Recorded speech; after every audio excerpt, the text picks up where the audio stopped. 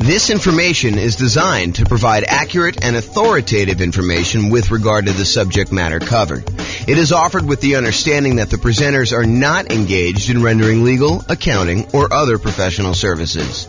If legal advice or other expert advice is required, the services of a competent professional should be sought.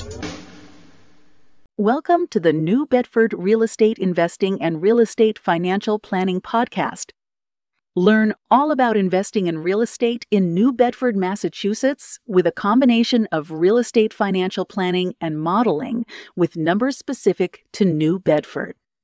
Plus syndicated, more generalized recordings of live and pre-recorded real estate investing classes, not all of them specific to New Bedford. Be sure to stay tuned after the podcast for a message from our sponsors. Nice. All right. Well, on that note, I'm James Orr. Welcome. Tonight is Real Estate Investing Strategies. I'm going to get started on time. And we got some people straggling in late, but since I'm recording. So Real Estate Investing Strategies. So I taught this class last time about a year ago. I think it was last February or something like that. And it was via webinar. And I made some modifications since. But at the beginning of the last webinar, I told everybody that I was going to do a qualitative approach to real estate investing strategies, where I talk about, how strategies work, what they are, some basic questions about, how you find deals, how you do stuff like that. But I could have just as easily done a quantitative approach where I did numbers for fix and flip or for buy and hold or for nomad or house hacking or whatever you're doing. And so this is the very earliest preview that I am going to do a quantitative version where I'm going to go through numbers. So tonight, if you think about it, tonight is more like an overview of what all the different real estate investing strategies are and an overview on like how they work and everything. And then over the next, whatever it is, 8 weeks or so, we're going to pick one strategy and we're going to go deep into that strategy, like a 2-hour class just on that strategy. And I will take time to go over quantitative stuff. So I will show you, hey, listen, if you're fixing and flipping and you're doing that for the next X number of years, then you will finally have enough money to achieve financial independence and what those numbers look like doing it that way. For tonight, though, it's not numbers, but eventually you'll be able to see a list of all the different strategies and some variations on those for each one of those 2-hour separate classes. And you'll be able to see how long it takes you to achieve financial independence for each one. And then you can compare and say, oh, if I do house hacking, it's this number. If I do nomad, it's this number. If I do buy and hold, it's this number. If I do fix and flip, it's this number. And then maybe I add some variations in there and like, what if I do a little bit better in fix and flip? Or what if I get a little bit more in rent or things of that nature? So the thinking is tonight is more qualitative. And then the next 8 classes or whatever it is, I put them on the schedule. If you guys can look at the group there, you'll be able to see them. And that's going to be more quantitative. At least that's the plan right now, subject to change. Okay, so here's the list. So I'm just going to go down and I'm going to walk you through all the different strategies. And then there's a bunch of slides that go into more detail, but I'll give you an overview of what to expect tonight. So the first one on the list is all the creative financing stuff. So creative financing, in my mind, is primarily going out, doing marketing, finding some type of seller, usually not in the multiple listing service, and then offering them some type of creative financing solution like owner financing or wrap financing or loan assumption or buying the property on a lease option or buying a property subject to the existing financing, something like that. And we're going to go into detail as to what those are, but that's like the creative financing family. And you're not likely to find those inside the MLS. You're likely to find those when you do marketing and you find those deals off market. So we'll go into what all those are in a little bit. The next one on here is buy and hold. And in my mind, buy and hold is buying a property, holding onto it for a long period of time, and usually getting income from it. It doesn't have to, but usually I associate that with getting rent on the property. And that would include the subset of short-term rentals for me. So it's not just buying and holding and leasing to a year-long lease type tenant. It could be buying a property and then converting it to a vacation rental or short-term rental in order to be able to do this. Next one on the list is quick turn flipping. So flipping in my mind is buying a property, usually adding some value in some way, although it doesn't have to be. Sometimes you just solve a problem and the property is ready to go to put it back on the market and you can make enough money, enough spread in there in order to sell the property right away without having to do a lot of work to it. But in the majority of cases, you're buying a property, you're adding some type of value. Most traditionally, people think of adding value as doing paint, carpets, replacing a kitchen, fixing a roof, things that kind of upgrade the property, although it doesn't have to be that. It can be solving a problem with the property, subdividing it or breaking it into pieces or combining it with something else or things of that nature. So there's lots of variations on how that works. But in my mind, it is a quick process of getting in, doing something to add value to a property traditionally, and then getting out of the property. But it also includes some subsets in here. So, and the last time I taught this class, I was missing some key ones in here. And actually, the ground lease I didn't have on there because it seems like a more unusual strategy, although in some markets, they do a lot of ground leasing. But anyway, I digress. So there were some that I was missing, and some of them that are missing are right here. So I added to my list since the last time live-in flips, because some people actually ask me, so what about when you go buy a property that needs fix up, you move in, and you're doing the fix up over the next 6 months or a year or 2 years, whatever it takes in order to be able to then convert the property to a rental, or maybe you just fix it up and eventually resell it and buy another property. So live-in flips is also kind of a subset of quick turn or flipping. There's also an additional variation called the 2-year slow flips. The best way I can describe this one is, imagine for a minute you're a contractor or you're a custom home builder of some nature, and you're able to build properties and get a discount. And maybe you're able to build a property and be all in for 90 cents on the dollar. Well, you could go build a property for yourself, move into the property, live there. Traditionally, some people try to do this every 2 years, although I will tell you up front that that is not the optimal strategy. But some people they'll move into a property that they built themselves. They'll live there for 2 years for the tax break. They're really trying to avoid having to pay capital gains by doing the living in a property 2 out of the last 5 years. Then they will go and sell the property. They'll take all the profit they made from the discount they got when building it, plus any appreciation and debt pay down that they have. And that's sort of like a 2-year slow flip is what I like to refer to that as. And so there's some reasons to do that, but I will tell you, I've done math on this. I've done some modeling, and my math suggests that it is suboptimal to let taxes dictate waiting 2 years. That if you really can get a 10% discount on a property, you actually should sell, pay the capital gains tax, and actually move on to the next property, even if it's less than 2 years. That's what the math suggests you should do. But we can go talk about that when we do the deep dive on those. And then finally, I have partnership flips in here as well. Partnership flips, if you guys haven't heard of this concept, it's pretty interesting.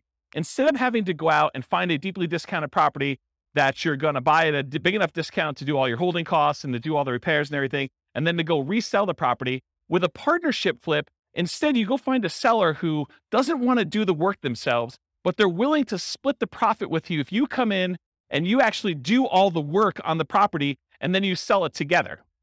So you don't even have to take ownership of the property. In that case, you just partner. You're almost like a general contractor that says, look, I'll go hire my guys. I'll go do all the work.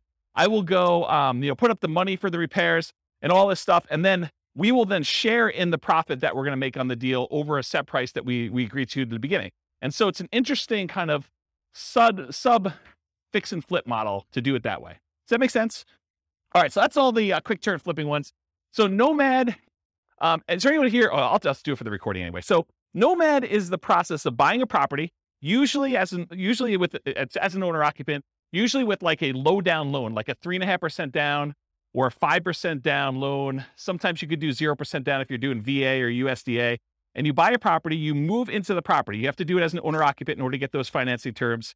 But you move into the property, and according to the terms of the loan that you do, you are required to move into the property and live there for a year. So the lender requires you live in the property for a year. Once the year is up, you buy another property, you convert the last one to a rental property, and you acquire a new one that you move into. And so you can acquire, if you think about this, if you had 20% to put down on a property, by doing the Nomad strategy, you could actually buy 4 rentals for the same 20% down payment. So you do 5% down for the first one, 5% down for the second one, 5% down for the third one, 5% down for the fourth one. And now instead of having, whatever the property values are, if it's a $400,000 property, now instead of having one $400,000 rental that you put 20% down on, now you have $1.6 million, 4 times 400 worth of real estate that you have an asset base that's growing. You have 4 rentals that are all growing and going to eventually be paid off and you'll have cash flow on. So that's what the Nomad strategy is. And you could do this. You can repeat this for as many rentals as you want. There's no loan limit for owner-occupant rentals. So you hear about sometimes, not being able to get more than 10 loans if you're going to be an investor before you have to go to some type of portfolio loan or some type of more unusual loan product. Well, with the Nomad strategy, since you're buying properties as an owner occupant, there is no limit on the number of owner occupant loans you could do. You can buy your 11th property as an owner occupant, live there, and actually get a 5% down loan. So interesting that way. Then there's a whole bunch of sub versions of Nomad. There's Nomad by proxy. Nomad by proxy is when you have someone else go and Nomad for you. And actually, Dwayne kind of is one of the people that was suggesting we teach a class on this. But the idea is, let's say your grandparents want to move into the area because they want to be near your grandkids. Well, if you can convince your parents, the kids' grandparents, to actually Nomad on your behalf, maybe you even provide the down payment. They actually are the ones moving every year, and you're buying a new house. So it doesn't have to be you that moves into the properties. It could be a family member. It could be your kids. You could decide, hey, while you're in college for the next 4 years, you are going to move 4 times. And I'm going to help you with down payment, and I'm going to be a co-signer on the loan, but you're going to be the one living in the property. And so you can actually acquire 4 properties over 4 years without you being the one that moves using the Nomad by proxy strategy.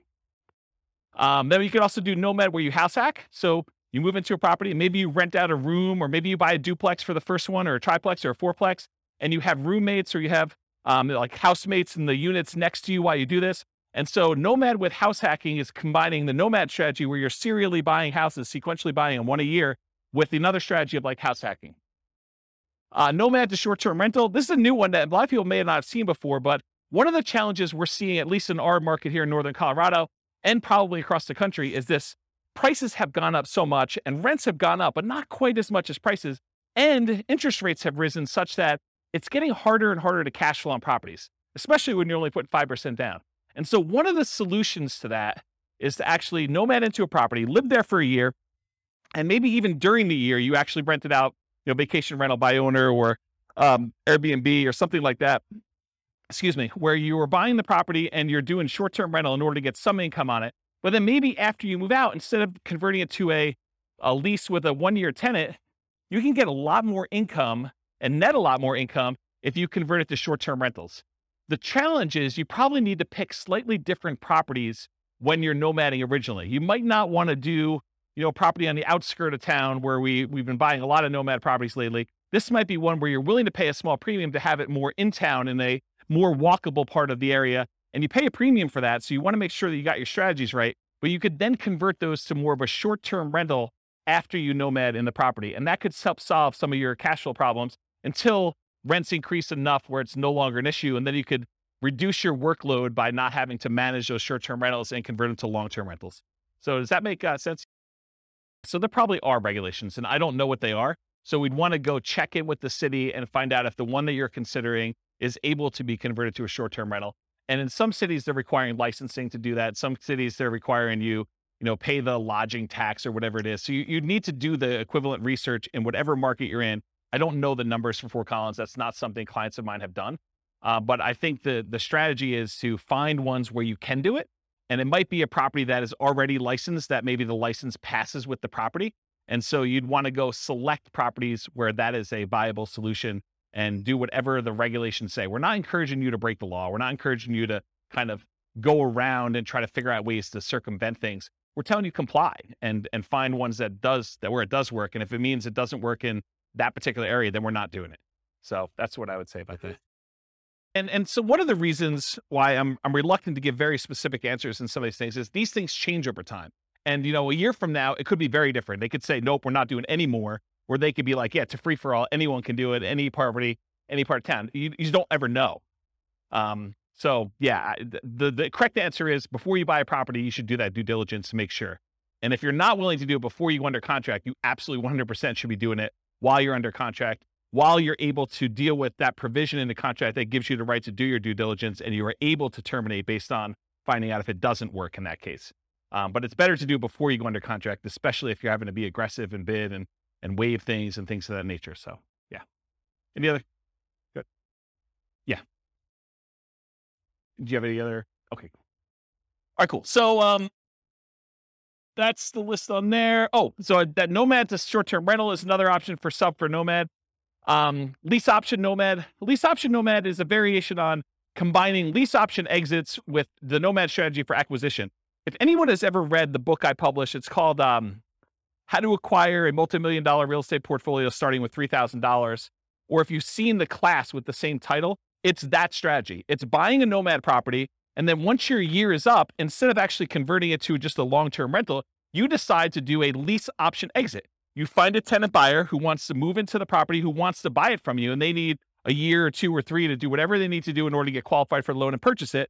And so it combines the nomad strategy of how you acquire properties with then you getting cashed out of the deal, ideally without the help of real estate agent and real estate agent fees, for you to then sell the property to them a year or 2 or 3 down the road. You get a pop. You can then use that money to fund additional down payments for your additional nomads, plus probably more, so that you can eventually buy additional 20% down rentals and speed up the process. It takes a little while to do it, but over time, you're able to acquire more than one property in a year, which is a limitation traditionally of nomad. And you're able to do this strategy with less money, because you usually get a option fee from the tenant buyer when they come in, which in some cases can be enough to fund your down payment for the next purchase. So that's why you can do it with just one down payment. And then other variations of nomad. There's quite a few different ones. One of the things I'm known for is kind of doing nomads and nomad variations. And so there's a whole bunch of other ones, but those are the big kind of groups. Another real estate investing. And by the way, I run, as you probably can tell, I run a really informal class. So if you have questions, feel free to ask your questions, and we'll get the mic to you and you can ask us. So real estate investing strategies, house hacking. House hacking usually is getting income from a property that you're living in. One of the most common ways to think about this is someone who buys a duplex, a triplex, or a fourplex, where they're living in one of the units and they're renting out the other units. But it could just as easily be you buy a single family home and you rent out 3 other bedrooms where you live in 1 bedroom, or maybe you live in the living room and you rent out the 3 bedrooms, or something like that. So it's really getting extra income from a property that you're living in. That's the house hacking strategy. Next strategies are BRRRR and BRRRR. They're just adding an extra R. So BRRRR stands for buy, rehab, rent, refinance. And the one that has an extra R is adding repeat to the end. So it then becomes buy, rehab, rent, refinance, repeat. And BRRRR is sort of like a variation of fix and flip, where you're not actually selling the property. You're finding a property usually that needs quite a bit of work. You're buying it at a big enough discount where you can go in there, acquire the property, do all the fix up to it, put a tenant in there, and then go and get long-term financing on the property, where you pull out, in an ideal world, all of your money so you have nothing in the deal. In most cases, in a practical sense, most of the time you can go and you can buy a property and leave minimal amount in. And minimal, it's probably going to be in the neighborhood of 5% or so in most markets. Although you can find ones where you leave nothing in the deal, and you can find ones where it's considerably more that you have to leave in the deal in order to do that. So that's what BRRRR is. Wholesaling and wholetailing. I'll start with wholesaling.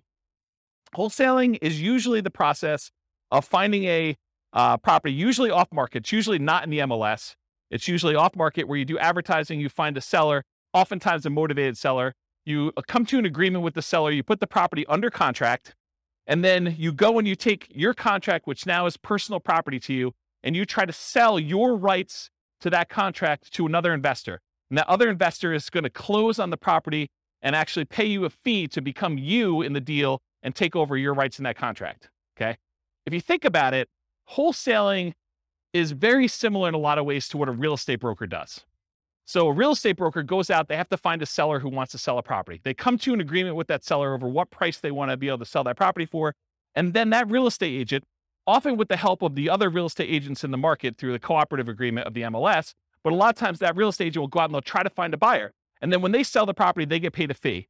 The difference is a real estate wholesaler is actually not representing either party in the transaction. They're acting as a principal, and they're selling their personal rights to the contract to someone else to close on the deal. A real estate broker has obligations to the seller or obligations to the buyer, depending on how their contract is structured. And so they're representing one of the parties in the deal, and they're acting as a middleman, right? They're getting paid a fee to do that. So one of the things I will bring up is, if you want to do wholesaling and you're going to go out and you're going to go find a seller, and it's not just any seller, it's a seller that wants to sell a property at a big discount. And then you got to go find a buyer, and it's not just any buyer. It's a buyer who wants to buy an investment property, sometimes at a big discount. Sometimes it's because it needs a lot of work and it can scare a lot of buyers away.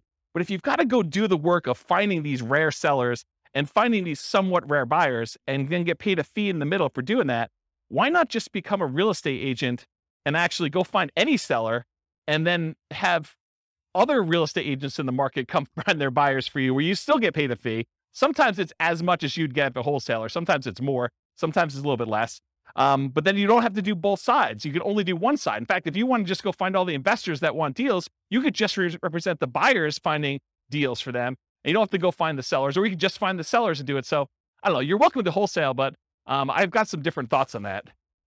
And the wholetailing is the same idea of wholesaling, except instead of it finding a real estate investor buyer on the other end, a lot of times you're finding a great deal and you're selling it retail to a traditional buyer who's probably going to go live in the property.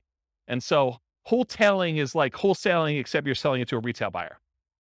Any questions on any of this? I'm going really fast because I know that I've got a lot of ground to cover. So if I'm confusing anybody, I know some people in this room could teach this class, but I know there's other people that I don't know. And so I don't know what your level of experience is. So if we got questions, let me know. Okay. All right. Options and option auction. So you can go and acquire an option to buy a property. This is not lease optioning where you're leasing the property and you have the rights to buy it. This is just the option where it says, hey, look, I want to be able to buy your property for you for a specific price sometime before a specific date. And so you get the rights to be able to acquire property at a pre-agreed upon price for a specific period of time, often for some money. And so the example I like to use, which is an easy one to understand, although most of them are not this clear cut, but imagine for a minute, you think, or you know that Walmart is coming to town, and you know of a property that the person who owns it does not know about Walmart, and it's not imminent. Walmart may come to town in the next 3 to 5 years, okay? So they're like, hey, look, my property is worth $200,000. You come to them and you say, look, I'll give you $500 for the rights to be able to buy your property for $300,000, $100,000 more than what it's worth today, anytime in the next 5 years. I give you $500 today, and I'll be able to buy it for $300,000. And they think to themselves, it's only worth $200,000 today. This guy wants to give me money to be able to buy it for $300,000. Even if they bought it for $300,000, that's a deal. I would take that. And so they think to themselves, $500, that's free money to me. And they sign an option agreement. Well, 3 years later, Walmart comes into town and you're the holdout. The lot that they want, the corner that they want in town is the one that Walmart wants to build on. And Walmart's coming in and say, look, what's it going to take? And you know that they'll buy it for $400,000. So now you exercise your option. You buy it from the guy for $300,000 because you had enough foresight to get it under contract with an option agreement. You gave them $500. And now Walmart is willing to pay you $400. So you buy it for $300, you sell it to Walmart for $400, and you made $100,000. What happens if Walmart didn't come to town? Well, you're out $500. Okay. So that's the idea behind an option. Now there's a variation to this. It's the option auction strategy. This is another cash flow strategy if you're looking to make money in the short term. So the idea is you go out, you do marketing, you find some type of seller who's somewhat motivated. You come to an agreement on terms for a price that you have an option to buy the property from them for. You get your option in place with the seller. Then you go out and you do a marketing blitz where you do, there's a book on this. I think it's by Bill Efros, I think. It's a 7-day sale. And the idea is you go and you do a marketing blitz for a week or a weekend, and you basically have everyone come through an open house. And then on Sunday night, you ask people who is interested in bidding on this property, and you run an auction in order to sell that property to the highest bidder via, round robin telephone that evening. So basically you call up the first guy, says, the bidding is going to start at $200,000. And it's usually below market where you started at. Would you like to bid $200,000? They're like, yes, great. You call the next guy in the list. Would you like to bid $205,000? Yes. Okay, great. You keep moving around until people drop out, and whatever the price it gets to, as long as it's above your reserve amount, your minimum that you have, then you sell the property, you sell your option to them, and they close on the property and they buy it, and you collect the difference between the numbers. So that's what option auction is. Come on and have a seat. So that's what option auction is.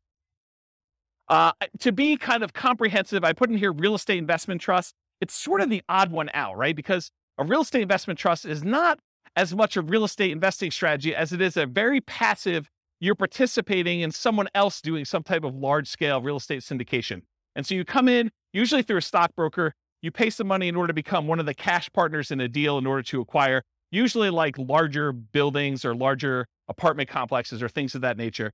And so that's what a real estate investing trust is. I put probate on here. That too is also kind of a weird one because it's not as much a real estate investing strategy as a source of deals. And I wanted to sort of be comprehensive about it because it didn't really fit in with everything else. But you could go to estate attorneys or probate attorneys, and a lot of times they are dealing with the estate and they don't want to have a piece of real estate in the estate. They want liquidity. they want to have the money to distribute to the heirs instead of a piece of property, especially if it's a large portion of net worth and they can't evenly divide it pretty clearly. So a lot of times they'll go and they'll want to sell a property, and you could come in as a real estate investor. And sometimes these properties, because a lot of times it's elderly people that haven't maintained their property appropriately, they need work or updating. And so it sort of can be an option for a fix and flipper or a burr person or someone who wants to, maybe even nomad into it or something like that. But it's more of a source of deals. So you can get the list of people that are in probate. Probate's when someone dies, in case you didn't know. So someone passed away, they go into probate, and their estate needs to get distributed. So that the process of distributing the assets is called probate. So you can go find those deals that way. And then they have to publish that in the paper. So it becomes a public list. So it's a source of places you can market to. Short sales and foreclosures. Again, this is just a source of deals. I mean, short sales is when a seller needs to get the permission from the bank to pay less than what the balance on the mortgage that's due in order to facilitate a sale. So let's say you have a $400,000 property. Someone owes $400,000. In order to be able to sell the property, the bank has to say, hey, I'm willing to accept slightly less than $400,000 in order to get this sold. Otherwise, it's going to go into foreclosure. We saw a lot of these during 2008, 2009, 2010 kind of era. And since then, we haven't seen very many at all. But this may come back, right? It may come back at some point in the future. So really, that's a strategy where you go and they're usually listed inside the multiple listing service because the real estate agent is usually listing it for the seller, and the seller has gotten permission or will get permission from the bank to accept less than what's owed in order to let a sale go through. And so that's a way to get properties that way. And then foreclosures is once the bank has to take ownership of the property back. So they will foreclose on the property in order to get ownership from the seller who is not paying on their mortgage. So now the bank owns the property. In most cases, during the foreclosure process, there's a foreclosure sale, a lot of times at the courthouse, and the bank will have to bid to get their property back, or other people can bid more than what they owe and try to buy the property that way. But if the other people don't bid it up, then the bank actually forecloses. They take ownership of the property, and then they usually turn around and list it in the MLS as a foreclosure. It's a bank-owned foreclosure inside the MLS, and then real estate investors or anyone can go in there and buy those properties from the MLS, but they're bank-owned. So I think I covered all those. So tax liens and tax deeds. So you could go, if you don't pay your property taxes, the county wants the money that you would otherwise have from property taxes in order to be able to do their good work, do their roads and schools and all that other stuff.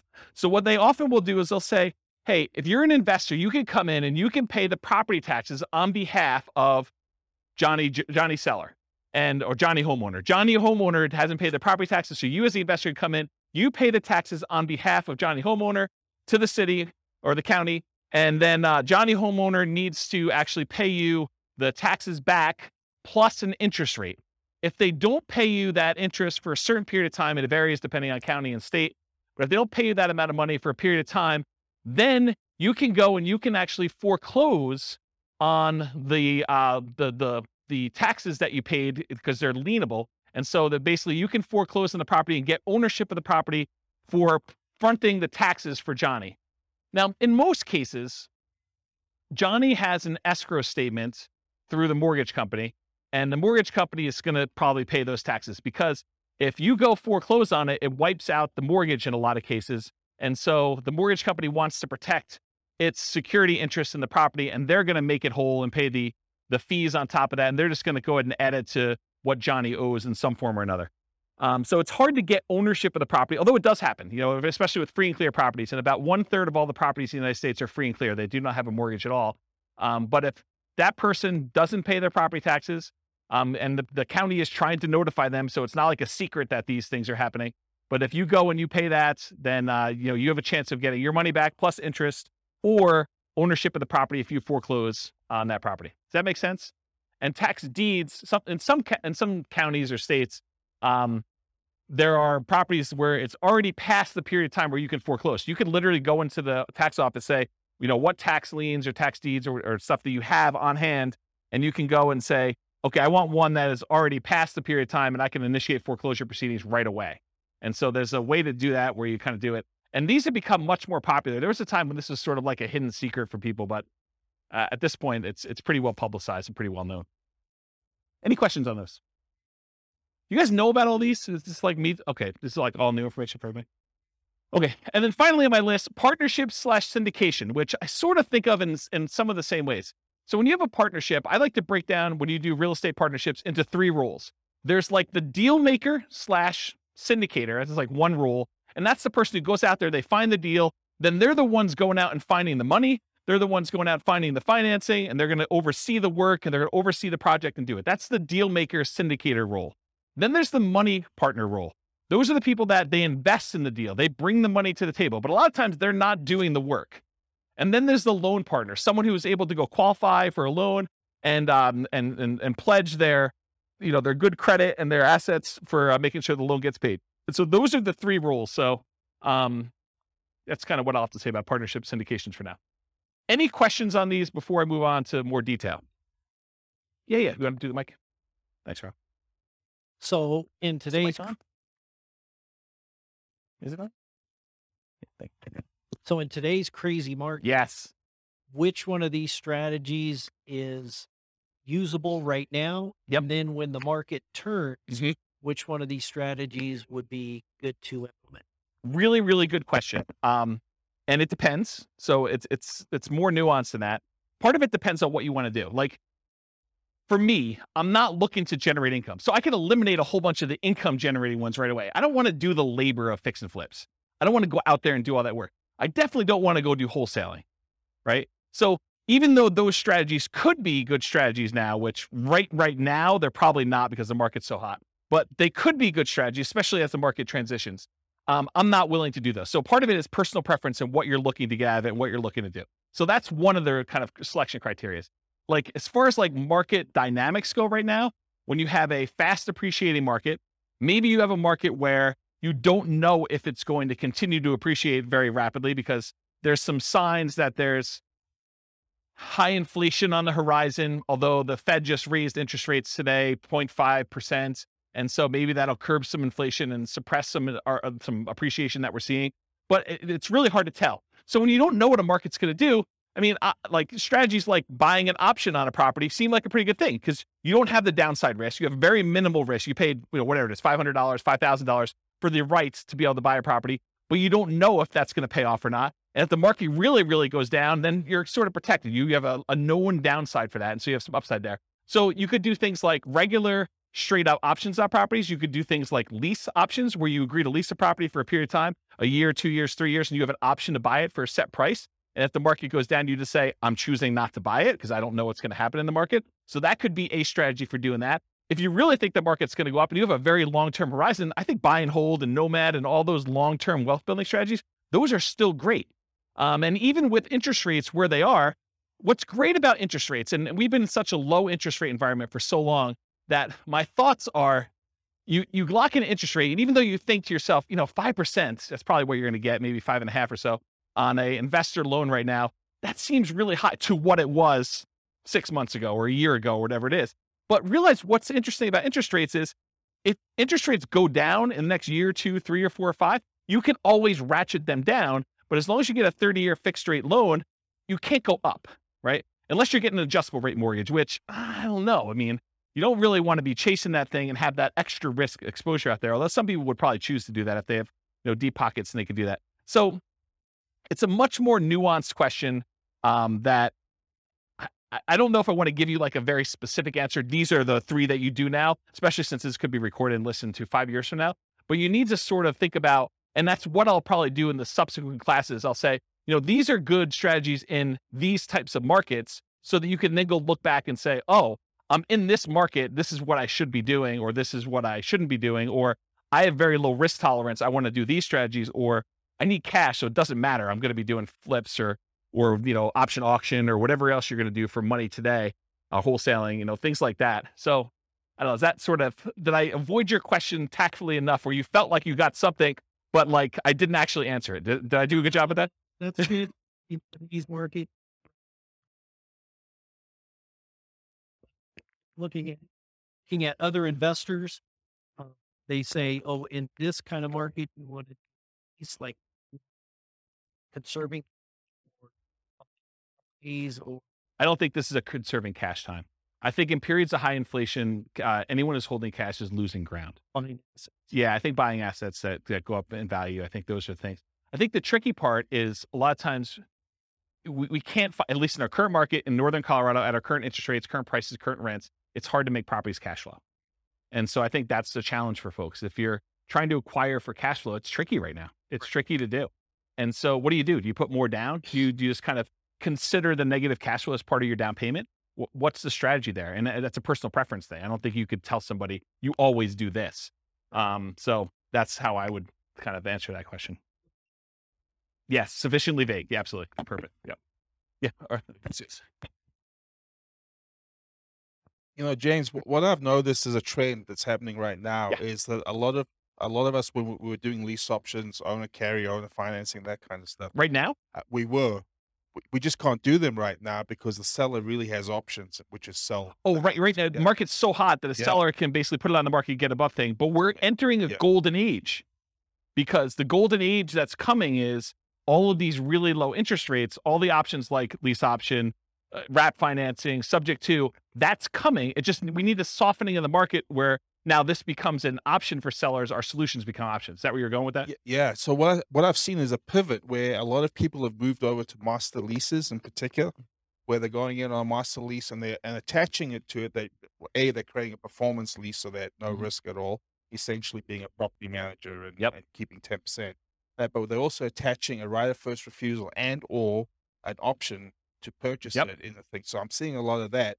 And those are exactly the same people who were doing a lot of lease options before. But it's just kind of interesting. They're trying to position themselves for that golden age, which is coming in 2 years' time, right? Yeah, I don't know if it's 2 years, but yes, I think we're coming into a period where, for the last, whatever it's been, 3 years, 4 years, we've seen these extremely low interest rates. And so at some point in the future, the market shifts and sellers start to struggle with being able to sell their properties. Maybe there's a glut of properties that are for sale and not enough buyers. And now investors come in and they add liquidity to the market historically. And so now you could come in and you could find sellers that are in situations where a offer to buy a property subject to, or a wrap financing, or a lease with an option, those become attractive to certain sellers at certain periods of time. And so now you can come in and you could take advantage of the really low interest rates we saw historically last few years, a few years in the future. But that's not here yet, right? And so we're sort of like waiting for a period where the market has shifted enough and you could take advantage of different strategies at different times. So I don't know.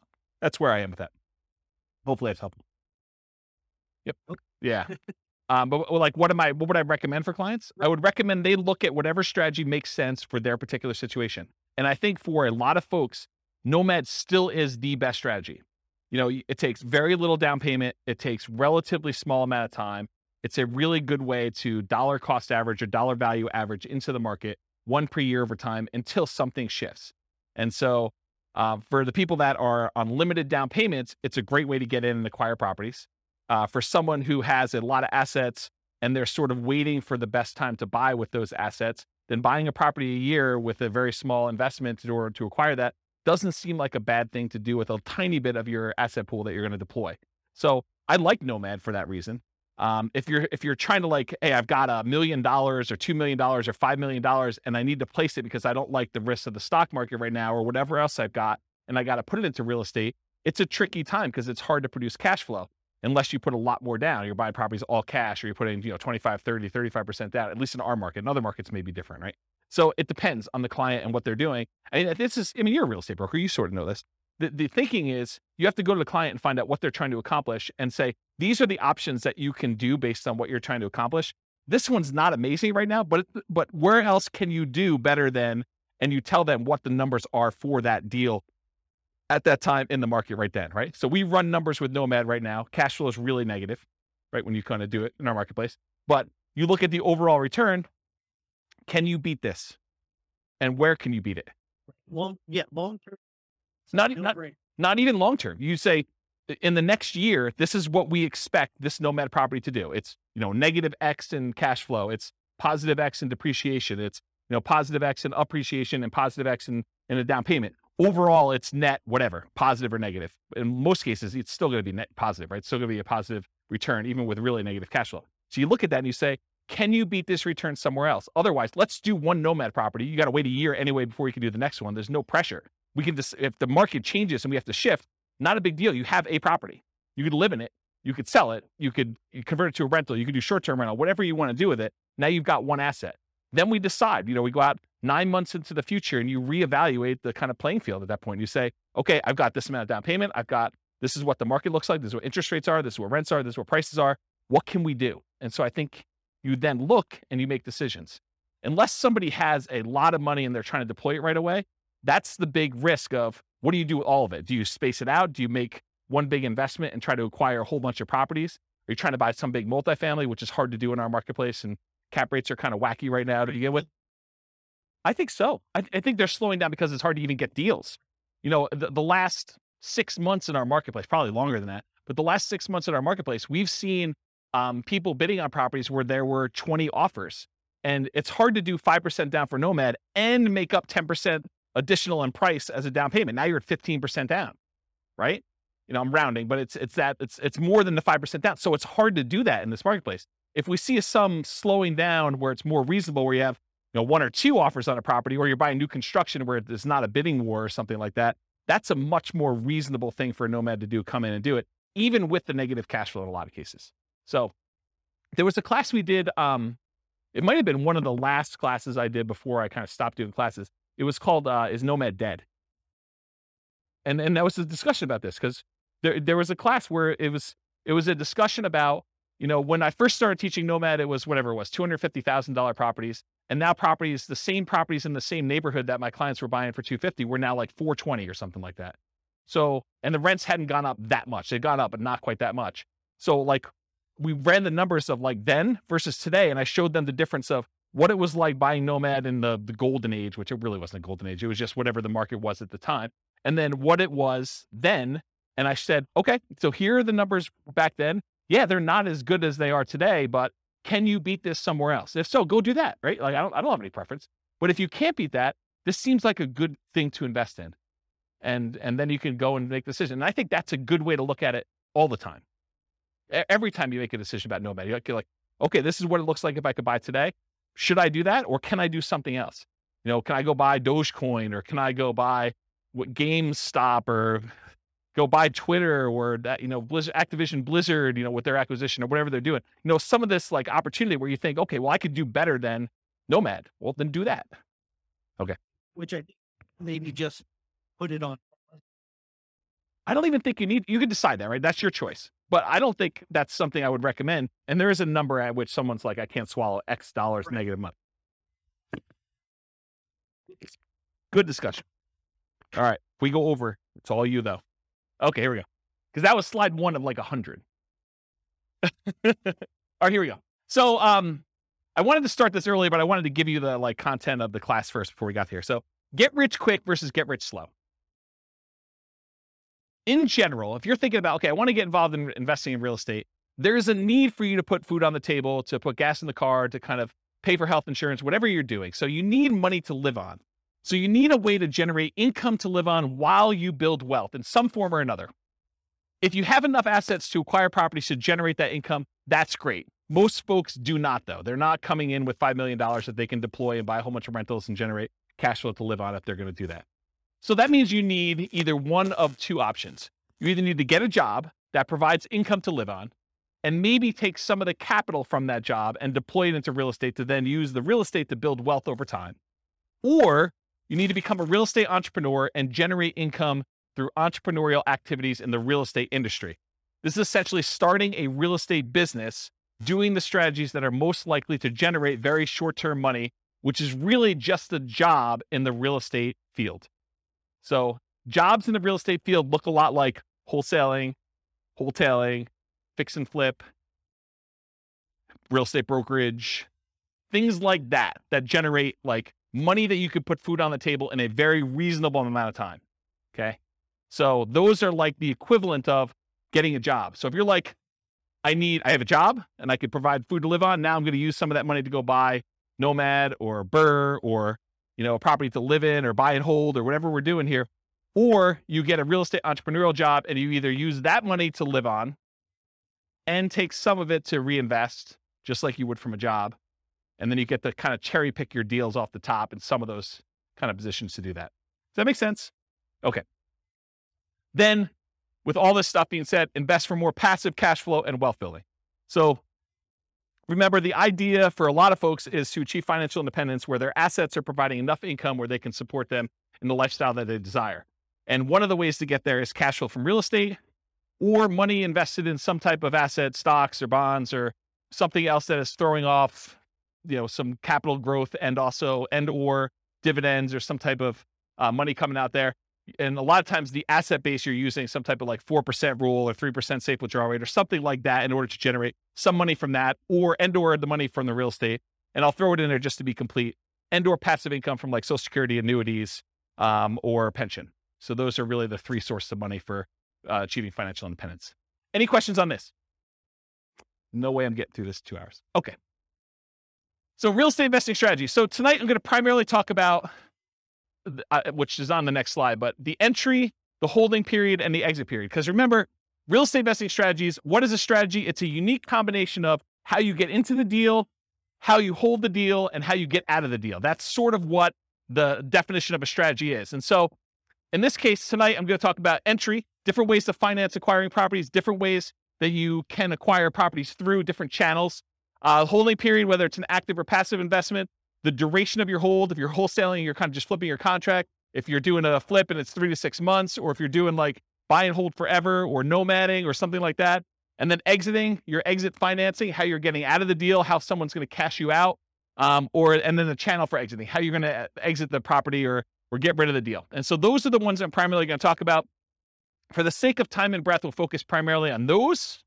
I'm not going to talk about all these secondary categorizations. I started putting together a database of all the strategies and then classifying them to a whole bunch of different criteria. And I'll just quickly run through this criteria, but that's really what it is. And a lot of the secondary criteria is what we're going to cover when we do the individual classes. So I'll do a whole class on just buy and hold. I'll do a whole class on fix and flip. I'll do a whole class on nomad. And then I'll cover a lot of these secondary ones. So how much money is really required for them? What's the credit score required? What's the investing style? Are you an investor where you're actually deploying money and expecting to get a return? Or are you an entrepreneur where you're actually doing work in order to generate money through work? What's the stability? Is it passively stable or is it actively stable? Do you have a balloon on a property, which is more of an active stability? If you leave that thing alone, it could blow up on you. Where a passive stability is, if you don't do anything, it's sort of safe. It just kind of hums along and does its own thing. How scalable is it? Is this something that it's going to be really hard for you to scale up and do bigger size? Or is this something that is super easy to scale? What skills are required? This reminds me, the skills. One of the things I started doing when I was making this database of real estate investing strategies is I was going to make a list of, and you tell me if this is a good idea. This is why I want to do these live. You tell me if this is a good idea. So I'm going to make a list of all the different things you need to do in all the different strategies. So analyze deals as an example, raise money as one example, hire a property manager, manage a property manager, like all the different kind of like big category things you need to do for every single strategy. And then maybe what I do is I write software that gives you an assessment where you say on a scale of 1 to 5, how good are you at doing all these different skills? And then certain skills apply to more than one strategy. I can sort of give you like a measure of which strategies are better for you based on the skills that you tell me you're good at. And I give you almost like an assessment for becoming a real estate investor. You tell me what you're good at, what you like doing, and I spit back out to you and say, well, these are the strategies based on what you tell me you're good at that you should consider doing. Is that a good idea or a bad idea? Oh, you have questions? That's a great idea.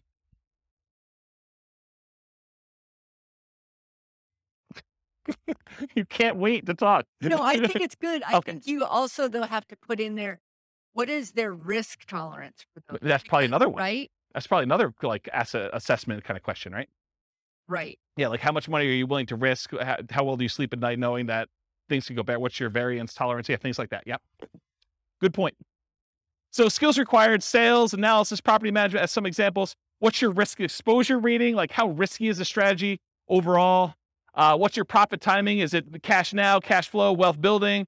What kind of subgroups you would direct market to? Probate being an example, high equity being another example, low equity being another example. What are the best markets? I think this is to your question more up, like where you're talking about, is this a soft market strategy? Is this a hot market strategy?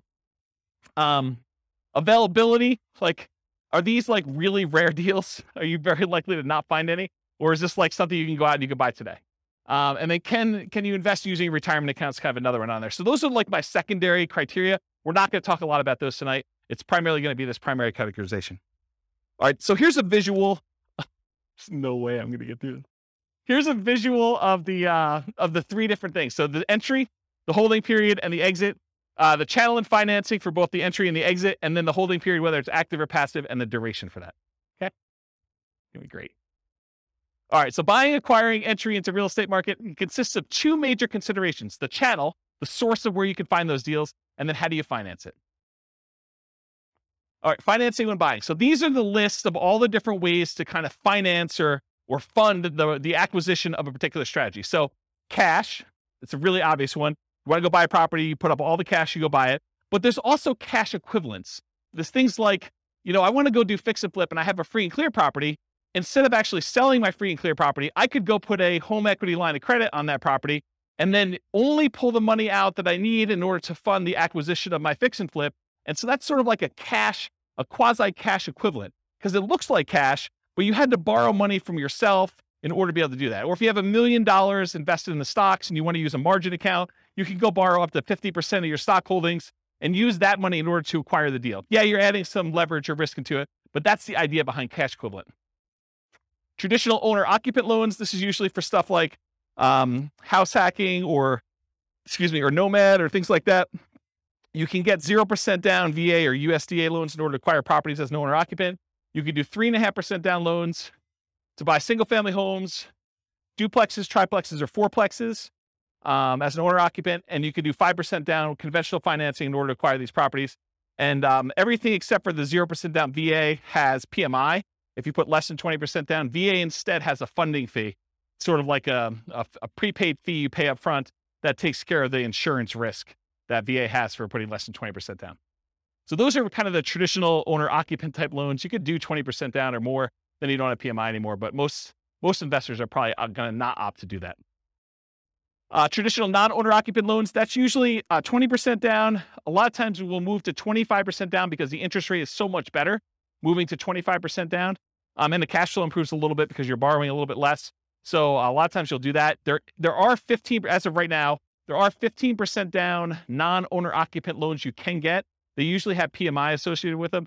And depending on what you're going for, you're trying to make more of an appreciation play or you're making more of a cash flow play, you would choose those loans based on what you're trying to do there, in my opinion.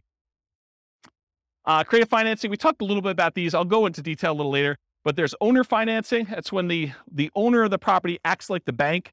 They allow you to make monthly payments to them in order to buy the property. There's wrap financing, where the owner of the property has a loan in place that they have with a bank or something like that.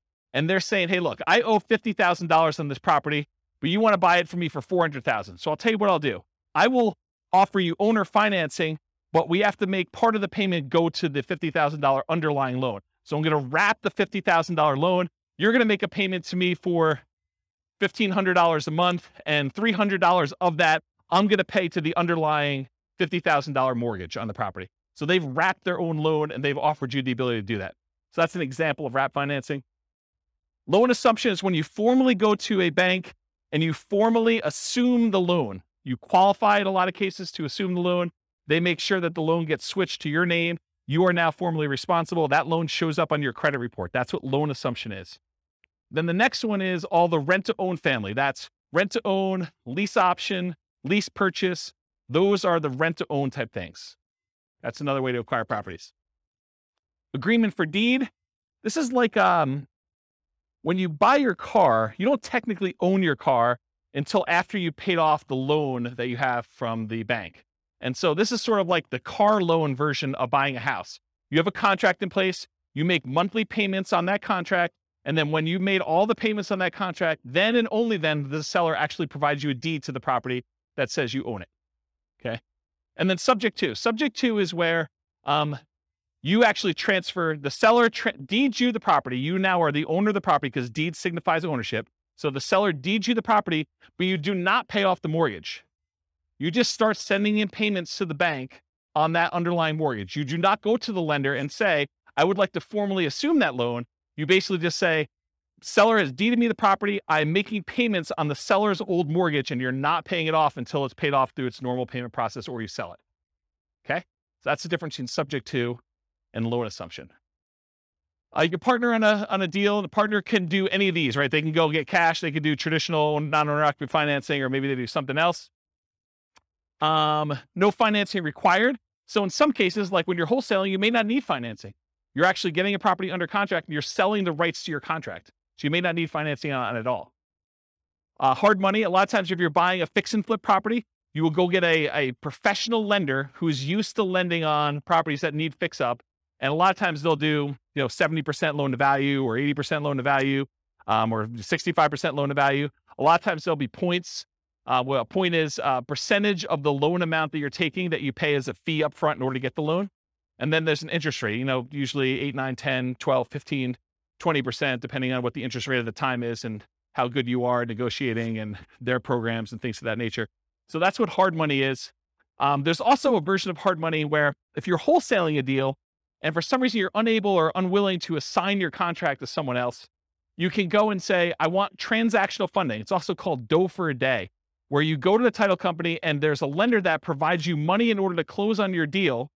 And then the very next day you pay it off, or later that afternoon, you pay it off and sell it to someone else. And so you need money, but it's only for like a really short period of time. Transactional funding is the name of that, or dough for a day. Private money is when you get like Aunt Sally to loan you money. This is not a professional lender. It's not like you're going to go and market to find private lenders. If you're marketing to find private lenders, you're really looking for more hard money lenders. This is sort of like, I go to my grandmother and I'm talking to her at Thanksgiving dinner and I say, so grandma, what are you doing? She's like, doing good. I've got all my money invested in, CDs and I'm earning 1%. You're like, yeah, I'm doing all this house flipping and I'm paying my hard money guy 10%. And she's like, 10%? That's crazy. I would love to even earn 5%. You say, well, grandma, I would be willing to pay you 5% if you loan me the money instead of you keeping it in CDs at 1%. And now you've got a private loan from grandma. Okay, that's how that works. None required. I guess I have that on there twice. Note to self, remove that.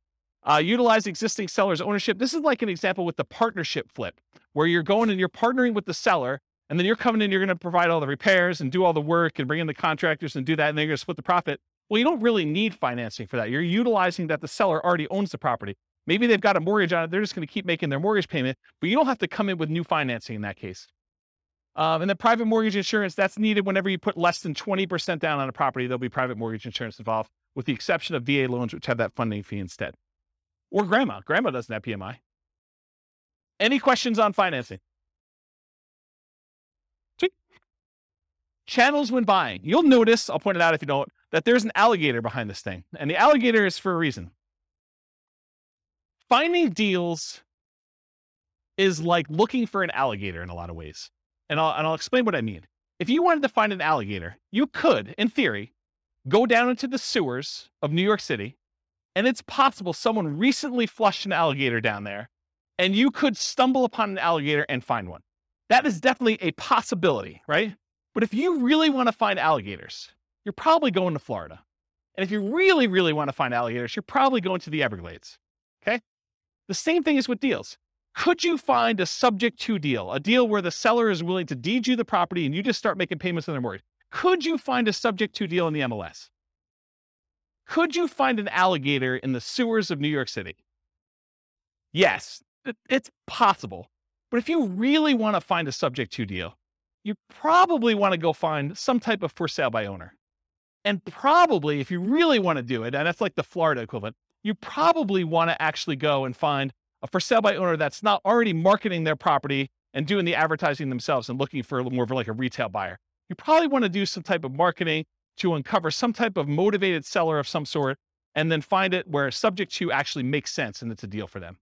Does that make sense? Do you understand why I use the alligator analogy? Okay.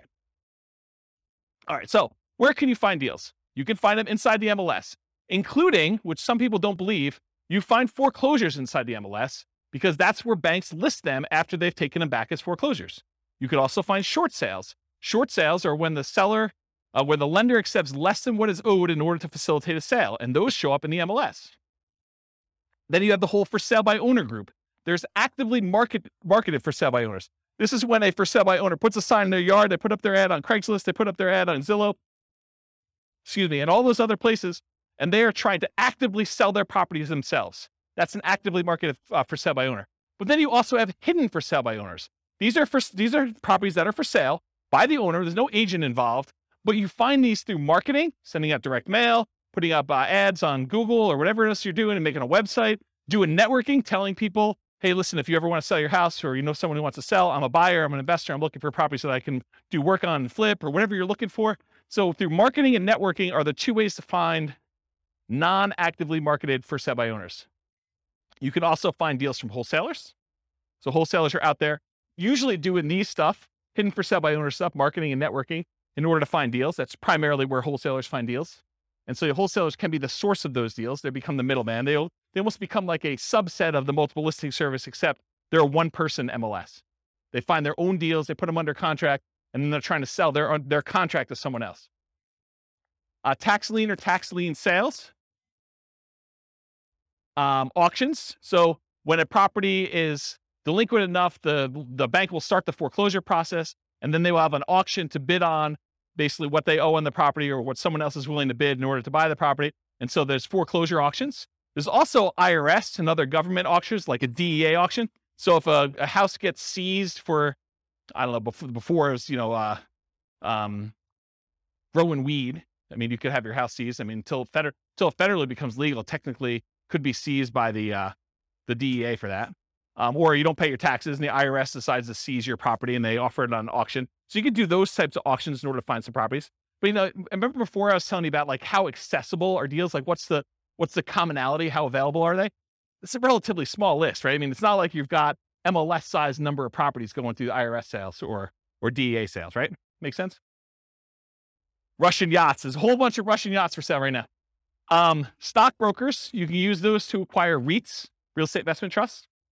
Syndicators, someone who's going to go and put together a syndication. They're going to buy a big apartment complex and they want to sell their, shares of their syndication to you.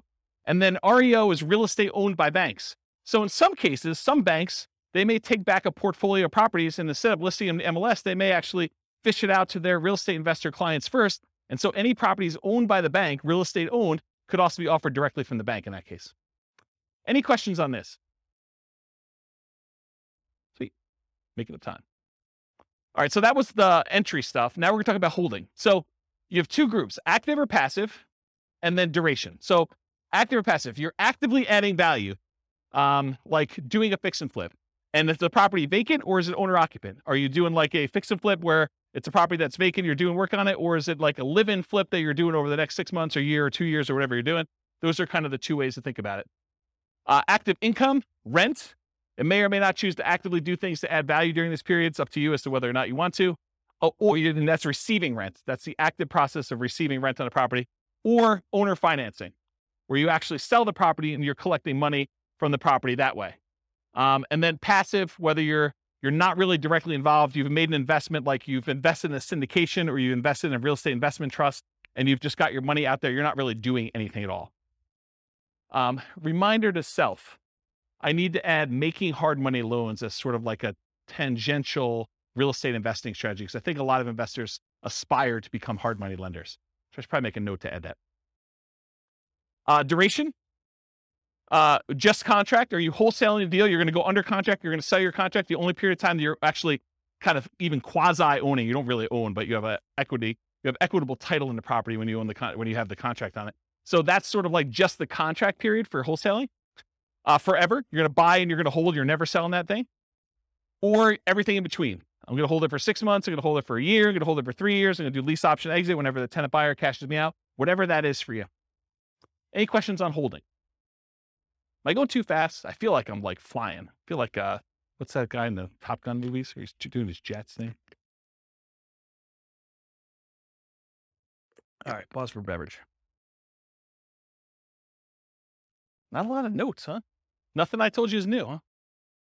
All right, financing when selling. Traditional financing, you'll notice there's some on here that are like, that were in the other one that are not out when you sell because you're not really using those. Although it's possible, I guess someone could come in and do, private loan or whatever it is. Yeah. So traditional financing when selling, cash, it looks like cash to you. That's what my cash note is. So if someone comes in with a loan, it doesn't matter if they got a traditional loan. The title company is going to give you a check. It's going to look like cash. Owner-occupant, non-owner-occupant loans, the buyers and/or family and/or partners, hard and private money, those coming in, and then all the different creative financing things, depending on how you're exiting. If you're doing like a more entrepreneurial approach where you're out there finding lease option properties and then you're turning around, you're offering the property on a lease option to a tenant buyer, that's sort of like sandwich lease optioning. So this could be an exit strategy for you. It's using kind of like the rent to own and others, lease option exit, but all the owner financing, wrap financing, loan assumption, rent to own, agreement for deed, and subject to, those are other ways to exit the property. Okay. Channels when selling, you can hold it forever, so you don't ever sell it at all. You can sell through others. For example, multiple listing service, real estate brokers, or wholesalers. If you want to be the person that provides the deal, the wholesaler, you can do that. For sale by owner, where you do the marketing yourself, you either actively market it, put it on Zillow, put it on Craigslist, put the sign in the yard, go door to door. You could be a hidden for sale by owner where you don't even know that your property is for sale. Someone comes to you and they want to buy it. You have an unsolicited offer.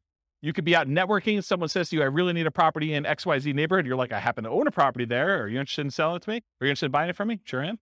You could offer it at rent to own. You could do lease options, exits to people. You can offer rent to own properties. You could decide to do that auction strategy, like when we did that option auction. You get the option on the property and then you auction it off to someone else. If you're getting rid of your real estate investment trust, you can go to a stockbroker, get rid of it that way.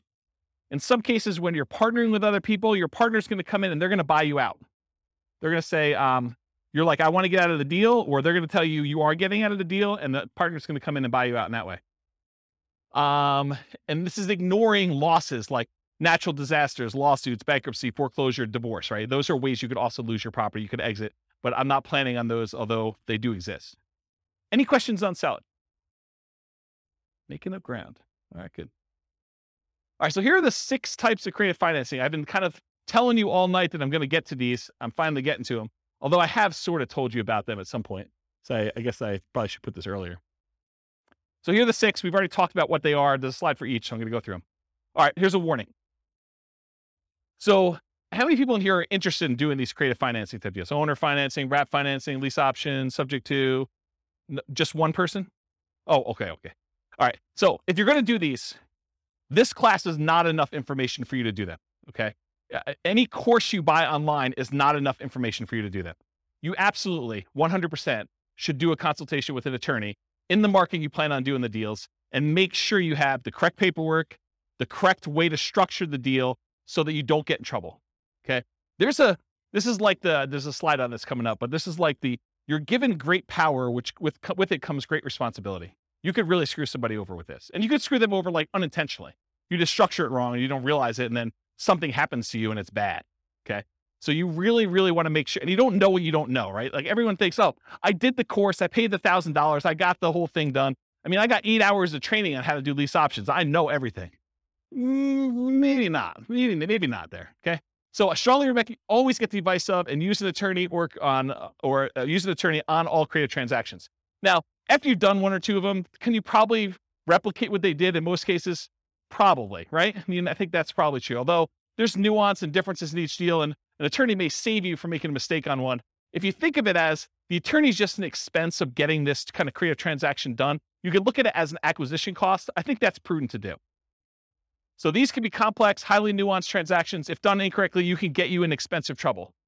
Whatever it is, $1,000 or $2,000 you pay for an attorney to do it right could save you $500,000 later. So that's a good return on investment, in my opinion. All right. It has to be win-win or no deal. So with great power comes great responsibility. It's from one of the Spider-Man movies. I forget which, but I think that's an appropriate thing to say here. Yes, you probably could structure deals that are not win, where you take advantage of people, especially people in sort of like rough situations where they've got things going on, where they're motivated to sell a property for whatever reason. They may not be thinking clearly. They may be in a position where if you were unscrupulous, you could take advantage of them.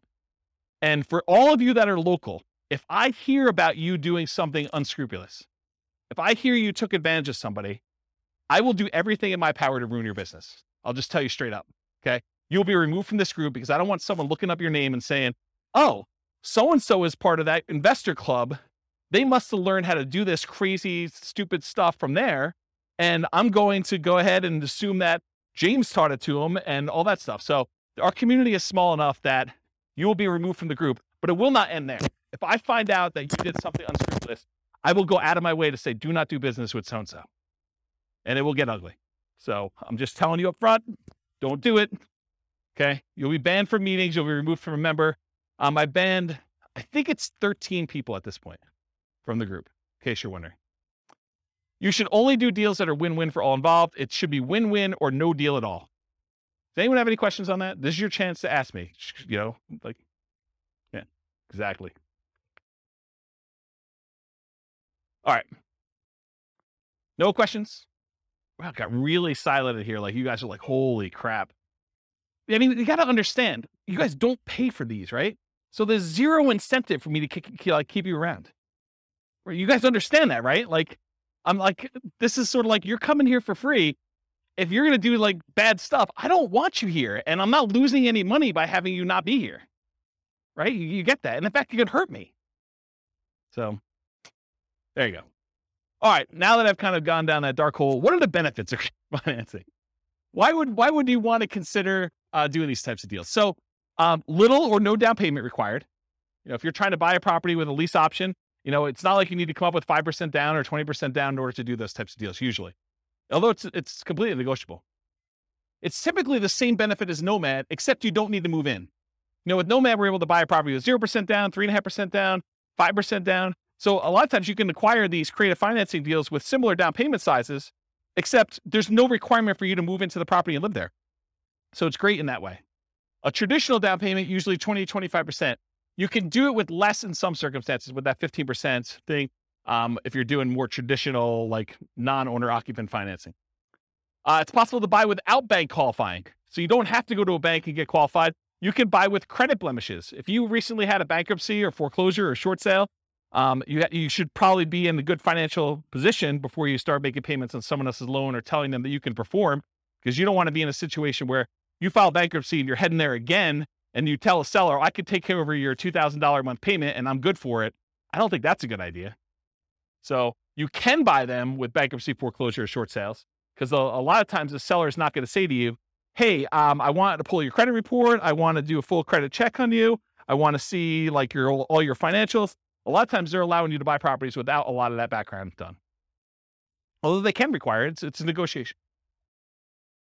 You can buy without income qualification. So if you go to a bank, you get traditional financing, they're going to pull everything and do income qualification on you. With a lot of sellers, they're not. You should always disclose material facts. If you're unable to perform, you should not be buying these properties. You should be telling sellers that, this is my situation. And even if it means the deal is going to die, you should disclose that to them. Put them in touch with someone else who could do the deal or partner with someone else who can do the deal. You should always disclose that. Another advantage of doing creative financing, though, is you could buy an LLC or another entity up front. And a lot of times, if you're buying a property through the MLS with traditional financing, you're going to buy in your name. And then after that, you could, if you wanted to, talk to an attorney as to why or why not you may want to do this, but you could move it from your name to an LLC. Some people believe that would trigger the due on sale clause, which gives the lender the right, they're not obligated to, but it gives them the right to actually foreclose on the property or accelerate the loan technically, and then usually foreclosure is the next option. But that's a thing that could happen if you do it. When you're doing it this way, provided the loan doesn't have an underlying due on sale or due on transfer clause, which most of them probably will, unless you're doing owner financing. But if you're actually doing it where you're wrapping a loan or you're buying subject to or doing something like that, you could buy an LLC, but it probably will still trigger that acceleration clause in the mortgage documents. One of the benefits of creative financing, it's amplified return on investments. So some would say improved, but it could be the other way. So if you're putting less into the deal, but you're still getting the same appreciation dollar amount benefit or the same debt pay down benefit or the same depreciation benefit, then your returns are amplified because you have less in the deal. And you could walk away. If things really, really got ugly, you could walk away from properties and do stuff. So see my warning the dangers and risks of real estate investing class. Well, if you're doing a lease option, you don't have to exercise your option. You could walk away in that case. Okay. I guess more continued benefits, self-directed IRA or self-directed 401k. In a lot of cases for doing those types of loans, you need to put down 30%, 35% in order to get those loans done. Sometimes even more. So if you're buying a property and you're doing it outside the MLS, you're doing creative financing, you can acquire properties with these self-directed products without having to put 30 or 35% down, which is a huge benefit. You can do partnerships without a credit partner. Remember the three roles of credit partners, or three roles of partnerships. There's the deal maker, there's the credit partner who does the loans, then the cash partner. So you don't need the credit partner anymore if you're coming in and you're taking over a loan, or you're doing lease option, or you're doing owner financing. You don't need that person anymore. Could allow you to buy a property while waiting to qualify for more traditional purchase. So if you're in a situation where you had a bankruptcy and it's about to go away in a year, kind of roll off your credit report, and you're going to go buy a house then, well, this could be a way to jumpstart that. You could buy a property before that technically rolls off. You're fully recovered financially, but it's still on your record. Or maybe you need to increase your income for another year, or maybe you've got great income now, but you need 2 years of tax returns to do something like that. And most of the time when you do creative financing, you're using some type of creative financing exit. You're buying a property with a lease option, and then you're selling it on a lease option to a tenant buyer within a year or 2 or 3 or 4 down the road. And so by doing that, a lot of times you avoid some of these big capital expense hits that you'd experience if you had the property for any prolonged period of time. The nature of the strategies you employ of getting in and getting out of a deal would eliminate some of those capital expense things on there. Does that make sense? Okay. All right, so here are the downsides, why you might not want to do these types of deals. It's a limited selection of properties, and I cannot overstate this enough. The number of deals you can buy creatively, that you can buy subject to, that you can buy on a lease option, that you can buy with owner financing, is very, very, very, very small compared to the number of properties you have a selection of from the MLS. So what tends to happen is you do all this marketing, you find deals where the seller is motivated enough to do a lease option or a subject to or wrap financing or some other type of creative deal. A lot of times there's something a little bit wacky about that property. If it was a regular property that you had to come up with 20% or 25% down to buy, a lot of times you wouldn't buy that. The only reason it's attractive to you is because it's creative financing.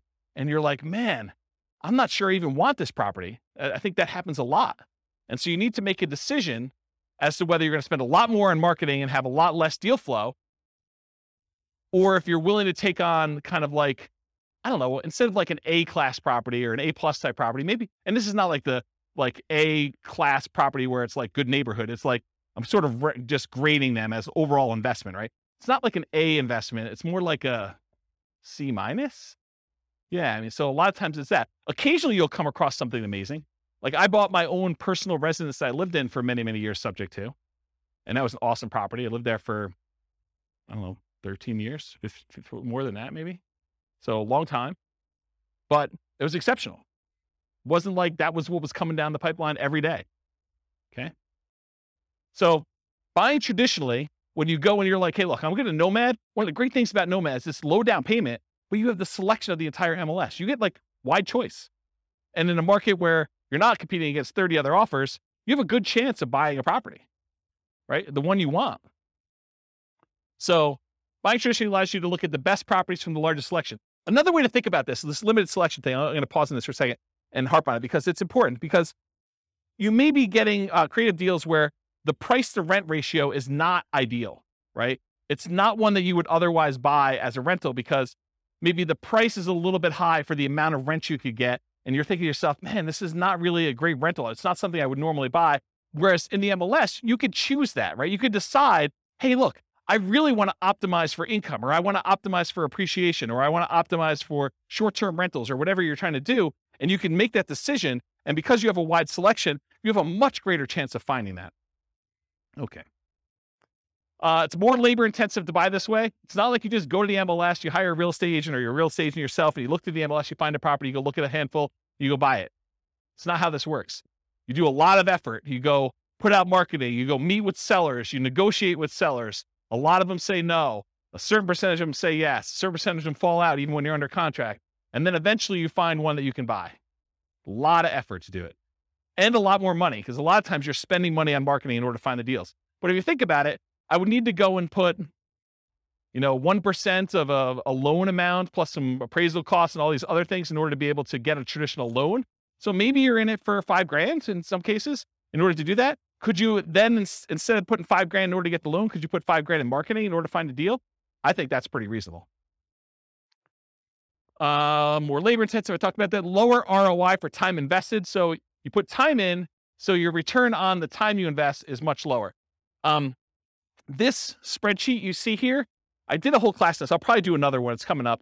But this is me modeling how much money, how much time you need to put in, and every step of the process in order to buy off-market deals, and then where you make money on each one of the off-market deal, like the phases that you do that. And then at the end, it sums up all of the time you put into finding the off-market deals for all of the steps, all of the money you put in for all the steps, all of the money you made for all of the steps. And then it calculates out what your kind of like dollar per hour was and your return on any money you had invested. And it shows you all those metrics. And you could do things like where if you're doing, a certain percentage of these I'm going to list, certain ones I'm going to do lease options on, certain ones I'm going to flip. You can model all these different variations doing that. It is possible to structure them in ways that make them questionable. Don't do that. So don't go ahead and structure your deals such that the seller is going to end up with negative equity over a period of time, where maybe they have a interest-only loan and you're amortizing your loan to them. That would be bad. That would be another example where you'd be banned. Okay. You are not your sellers. So you're thinking to yourself, James, why would somebody deed me their property and keep the loan in place? Or why would someone offer me a lease option? Or why would someone sell a property at a discount? Why don't they just do the fix up themselves and sell and get retail? Remember, you're not the seller. Okay. I wear Crocs with socks. Poor choice. You guys probably wouldn't do it, but I do, and I'm okay with it. Right? So just because the seller would do something and you wouldn't do something doesn't mean it's bad. Okay? Whether or not you would do something is not a reflection on what others would do. Just realize that. All right, why would sellers do creative financing? To solve a problem they have. If they have some type of issue where they need money and they need to get out of the house, they're ready to do a deal. They can't afford the house anymore. They've lost their job. They used to be a 2-income household. They got divorced. They can no longer afford the payments anymore. Maybe they just went out. They stopped making 2 mortgage payments. Maybe they met someone. Now they're in love. They want to move into one house. They have this other house. They can't afford 2 mortgage payments. So they just want to get out of the other one. And they're so in love, it doesn't matter. They're just like, look, just take over my mortgage payments. Negative emotions associated with the house. Like they lived in the house, they got a divorce, and every time they turn around, they see their ex-spouse and they can't deal with it anymore because it emotionally triggers them. So that would be another reason why they wouldn't do it. Or they lived in the house with their spouse and their spouse passed away, or they lived in the house with their mother and their mother passed away, or they grew up in the house and their parents lived there and both their parents passed away. There's all these emotional reasons why they may not want the house anymore. They need to access equity quickly and easily. Maybe they want to go invest in Twitter before Musk buys it or whatever they're doing, and they need all that money in order to do it. They're like, I don't care because I'm gonna triple my money in Twitter or Bitcoin or Dogecoin or whatever it is, and they want to take all their money and do that. It could be a reason for them to want to get out. They don't want to manage it or maintain it anymore. Too much work, too much effort. Maybe they own it free and clear and they're doing their financial planning and they're like, look, I need income in order to support me in retirement. This equity sitting here doesn't do me anything. I can either rent the property, which I don't want to do, or if you're willing to, I'll accept monthly payments on this property, and that would look like an income stream for me. And I'm okay with that. That would work. What would friends, families, or neighbors think? Their ego is too significantly tied up in what other people think that they don't want to list their property and have nosy neighbors coming over and looking at their property. They would rather sell it to you and be done with it, and then you could deal with all that. To get their price, even if it means being flexible on terms. So there are some people that are like, I need $500,000. I told my brother-in-law that I was going to sell this thing for $500,000. I know it's only worth $450,000, but I got to get $500,000 because that's what I told him. You could structure a deal where you could overpay for a property. You have to get better terms, maybe a lower interest rate in order to acquire the property that way, or a big balloon at the end. Okay? Why wouldn't sellers do creative financing? It's not a good solution for them. A lot of sellers are going to say, nope, this doesn't work for me. Okay? It's not a good solution for them. That's fine. Fear, the tenant trashing the place, not paying, calling with repairs in the middle of the night. What would friends, family, neighbors think? Unrealistic expectations. Tomorrow I'm going to get a cash offer for full price. I'm just waiting for it. My home is nicer than all the other ones on the block. I'm going to get top dollar. The other house down the street, it doesn't have views like mine do. Because in the winter, when the trees aren't in full bloom, I can sort of see through the tree that big rocky mountain figure thing, and that's amazing. That's my amazing view for like 3 months of the year, and that's my house is worth $25,000 more. Maybe. My agent is just not marketing it well enough, so I'll find another agent. I bought it for X, so if I were to sell, I would need to get X plus Y. Just some arbitrary math they've done in their head. I want 20% down, or I want 20% or more down. So maybe they're like unrealistic in what you are offering in terms of down payment. I put 20% down when I bought it, so you need to give me 20% down. That's how it always works. They need to, or are willing to wait for more traditional loan or cash transactions. It's another reason why they wouldn't do creative finance. Any questions on those? Sweet. All right, so these are the different ones we're going to cover owner financing first. Owner financing, what is it? Seller acts like the bank. The property must be free and clear. They cannot have a mortgage on it for it to be owner financing. What if they have a loan on it? It's a different type of strategy. It's probably either subject to or wrap financing in that case.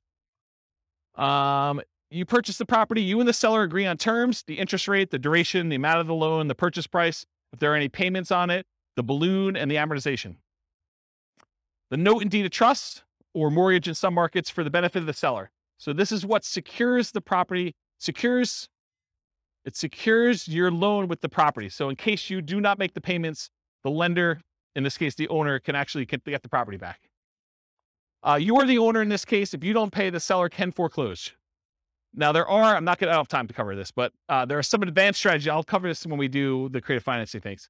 Just remind me, or I hope I'll remind myself. You can do things like substitution of collateral. It's an advanced strategy where you have the ability to move the loan itself to another property. So you don't have to technically pay off the loan when you sell the property. Very, very complicated, advanced topic we'll cover another time. Key characteristics of owner finance or sellers. 1/3 of all homes are owned free and clear, according to the U.S. Census Bureau, or they could pay, and additionally, or they could pay them off if they wanted you to do owner financing. So they may have a really low loan balance and they're like, yeah, I could pay off $50,000. It's not a big deal. Possible motivations. It's been for sale for a long period of time. The home is vacant. They're out of the area owners. Home is not being maintained. Those are kind of like the most common ones. They desire a hassle-free income stream, maybe, or they desire a return on their equity in some cases. Here are the benefits to a seller who's doing owner financing. Gets sold immediately. They have peace of mind. There is a marketing advantage to offering owner financing. So you'll attract more buyers of a very specific type if you offer owner financing when you're selling a property. They can get income from their property. They can convert stagnant equity to income producing equity. And it might be higher return than they get if they sold it and put it in bank or CDs, especially right now. And it changes the tax characteristics of the transaction for the seller. They don't get one big lump sum. They can spread out the income over time. So it changes how it's treated from a tax standpoint. Qualifications. So how do you know if you're qualified to do an owner financing loan? Well, you need to negotiate that with the seller because it varies. Some will want full credit income check like traditional bank qualification. Some will not. Some will want larger than 20% down payment. Some will consider with nothing down. It's all negotiable. Owner financing return on investment. Since these can be lower down payments, they can often amplify the ROI, return on investment, since down payments is the denominator. So it can make positively cash flowing properties have better, higher ROI. It can have negatively cash flowing properties have worse, lower ROI. It amplifies it. Since these can have lower than market interest rates, they can often improve cash flow and debt paydown. And you do get appreciation and tax benefits by doing owner financing. You're the owner of the property. Some owner financing may have interest-only loans and some with balloons, which can improve cash flow but remove the benefit from debt paydown. So realize you could structure these lots of different ways. It's like the wild, wild west. All right, so that's owner financing. Wrap financing.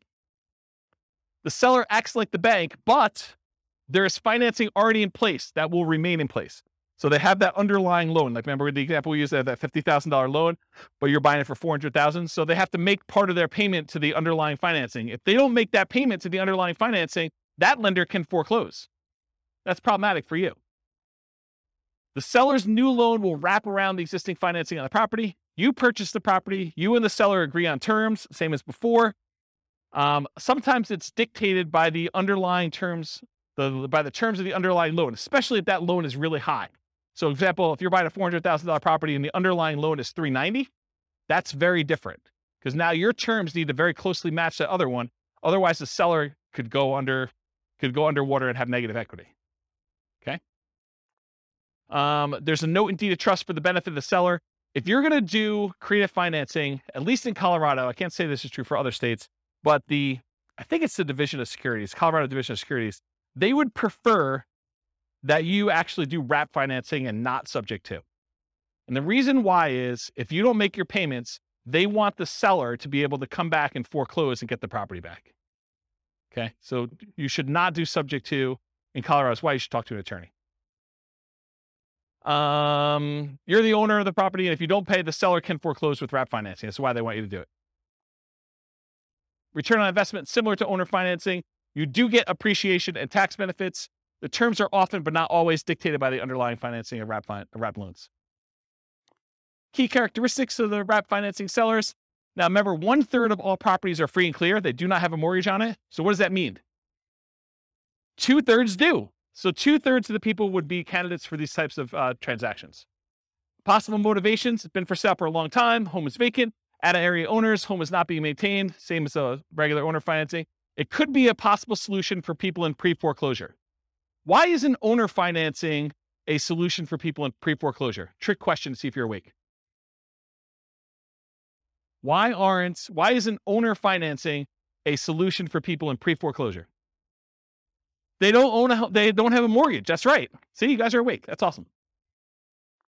So these guys, if they're in pre-foreclosure, if their underlying loan is in foreclosure, this could be a solution. You come in, you agree to make up the loan, the underlying loan, you agree to pay them $100 a month for their equity, and you agree to make a payment that looks very similar to what their underlying loan is. Okay? Desire return of their captive equity.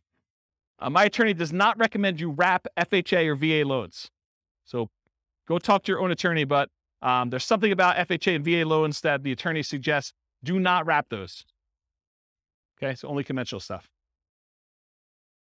You may want to deliberately not market to them if you're trying to do wraps. If you're strategically trying to market to do wraps, you probably shouldn't do this.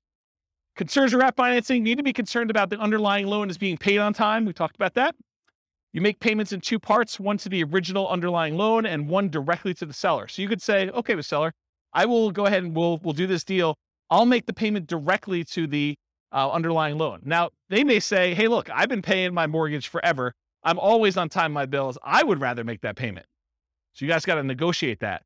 But you're like, hey, if they're not good with money, they may take the money and not pay the underlying loan because they don't care anymore. So it's a negotiation. You could make a payment to a third-party escrow service that will take your payment, make sure the underlying loan is being paid. Extra expense to do it that way. If the seller has great credit, their credit is still at risk if you don't pay that loan. In some rare situations, you may need to be concerned that the loan you have with the seller would pay down faster than the loan they have. So do the amortization tables for both and see if they cross. You don't want to do that. The qualifications for you to get the seller to do with this, it varies with each seller. Some will want full credit and income check like traditional bank. Some will not. Some will want larger than 20% down payment. Some don't care and will do it with nothing down. There's a wide range. It's all negotiated. All right, loan assumption. So you, with the permission of the lender, you go to the lender and you ask specifically for permission. You take over full responsibility for the loan on the property. You go to them, they transfer it to you. You are now responsible. You've talked to the lender and did this. It's different than subject to. Subject to, we'll talk about that in a little bit. When you do loan assumption, it shows up on your credit report. It's like you went and got a loan. You purchase the property, you and the existing lender agree on the terms. It's often the same as the original loan, although it can be renegotiated. It's often a fee is required to assume the loan, and often you must qualify to assume the loan. It's very rare now. I would say it's impossible now to find a loan that is non-qualifying assumable. Maybe it's possible you find like a really rogue one, but I mean, that'd be like someone losing their kangaroo in Horsetooth Mountain Park and you stumbling upon it accidentally. It's just not there, right? You don't see kangaroos in Horsetooth. All right, note and deed of trust for the benefit of the lender. So that's like to protect them. Often associated with seller financing in second position for their equity as well. So you could get the seller to agree to take back a second mortgage for a small payment to kind of deal with their extra equity. Because a lot of times you're buying these properties and the property's gone up in value and the loan is maybe paid down some. So the seller sometimes has extra equity and you might need to pay them a little bit on their equity on the property. You're the owner. If you don't pay, the lender can foreclose. The seller is often completely out of the picture. In some really rare cases, the seller may still have loan recourse where if you don't pay, the lender could then go back to the seller as a secondary kind of like make this right sort of thing. So that's a possibility. Loan assumption, similar to owner financing for return on investment, you do get appreciation and tax benefits. You are formally assuming the terms of the loan that you are assuming. So often like the ROI of traditional financing, ROI could improve if you finance all or part of the down payment with the seller for their equity with the lender's permission. Make sure you disclose that you're doing a second mortgage if you're doing it. Any questions on that? Key characteristics of loan assumption sellers, they have a loan. Whoops. It often helps if the loan is assumable, like FHA. Often requires that you owner occupy the property. So a lot of times they're not going to do this for a non-owner occupant, unless it is a non-owner occupant to begin with, and they might. Make it much less attractive if you're looking to do this investment. So if it's not assumable, you need to try to convince the lender to allow you to assume it, even though it says it's not assumable, which is an uphill battle, saying it mildly. I've never seen them do that. It's possible you could go talk to a local lender and they're highly motivated to get this particular loan out of this person's name and have someone else take it over. But I don't know. It's like, good luck. Good luck with that one. Possible motivations, same as before. May desire a return on their captive equity. They may want a premium for an exceptionally good loan. With all these really good loans now, someone may say, hey, look, my loan's worth something. You can't get a 2% loan anymore. I know, and now they're 6%. So you're going to pay me a premium for this. And they have good reasons to say that, right? I mean, if you're doing that. And it may be worth it paying that. The qualifications to assume for non-qualifying assumable loans, there are no qualification standards. You qualify assumable loans, it's up to the lender, typically traditional lending criteria. So what you would have to do in order to qualify for a brand new loan is probably what you're going to need to do in order to qualify for this one. If the loan continues to have recourse against the seller after the assumption, the seller should have input on the qualification standards, and each seller is different, right? If they're still on the hook, they should be able to say. Seller's equity, often, especially in appreciating markets, a seller will have equity above the loan assumption. So expect to either pay the seller for their equity as a down payment and or as monthly payments over time. This often becomes the second position for seller financing, like a second loan. Watch out for negative cash flow, although it might still be worth pursuing for the loan that's good enough. Yeah, 22 on through the mic. Pass that back. Thank you. What's an example of a non-qualifying assumable loan? They don't exist anymore, but there used to be loans where you didn't even have to qualify. Someone could come in and just start making payments on that and say, I'm assuming it. And the bank used to be able to just say, I guess okay, because they have no say in it. That's what a non-qualifying assumable loan used to be, but they don't exist anymore. It's really hard to find them.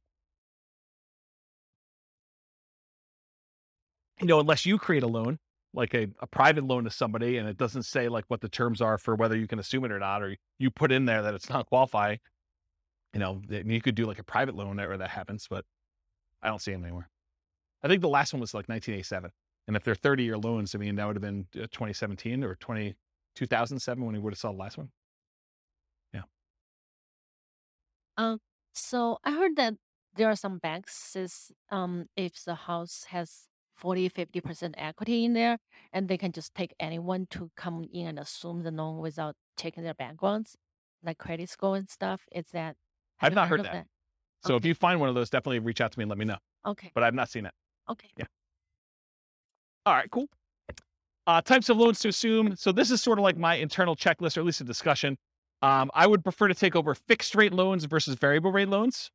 Makes sense, right? I would prefer to take over fully amortizing loans versus loans that have balloons.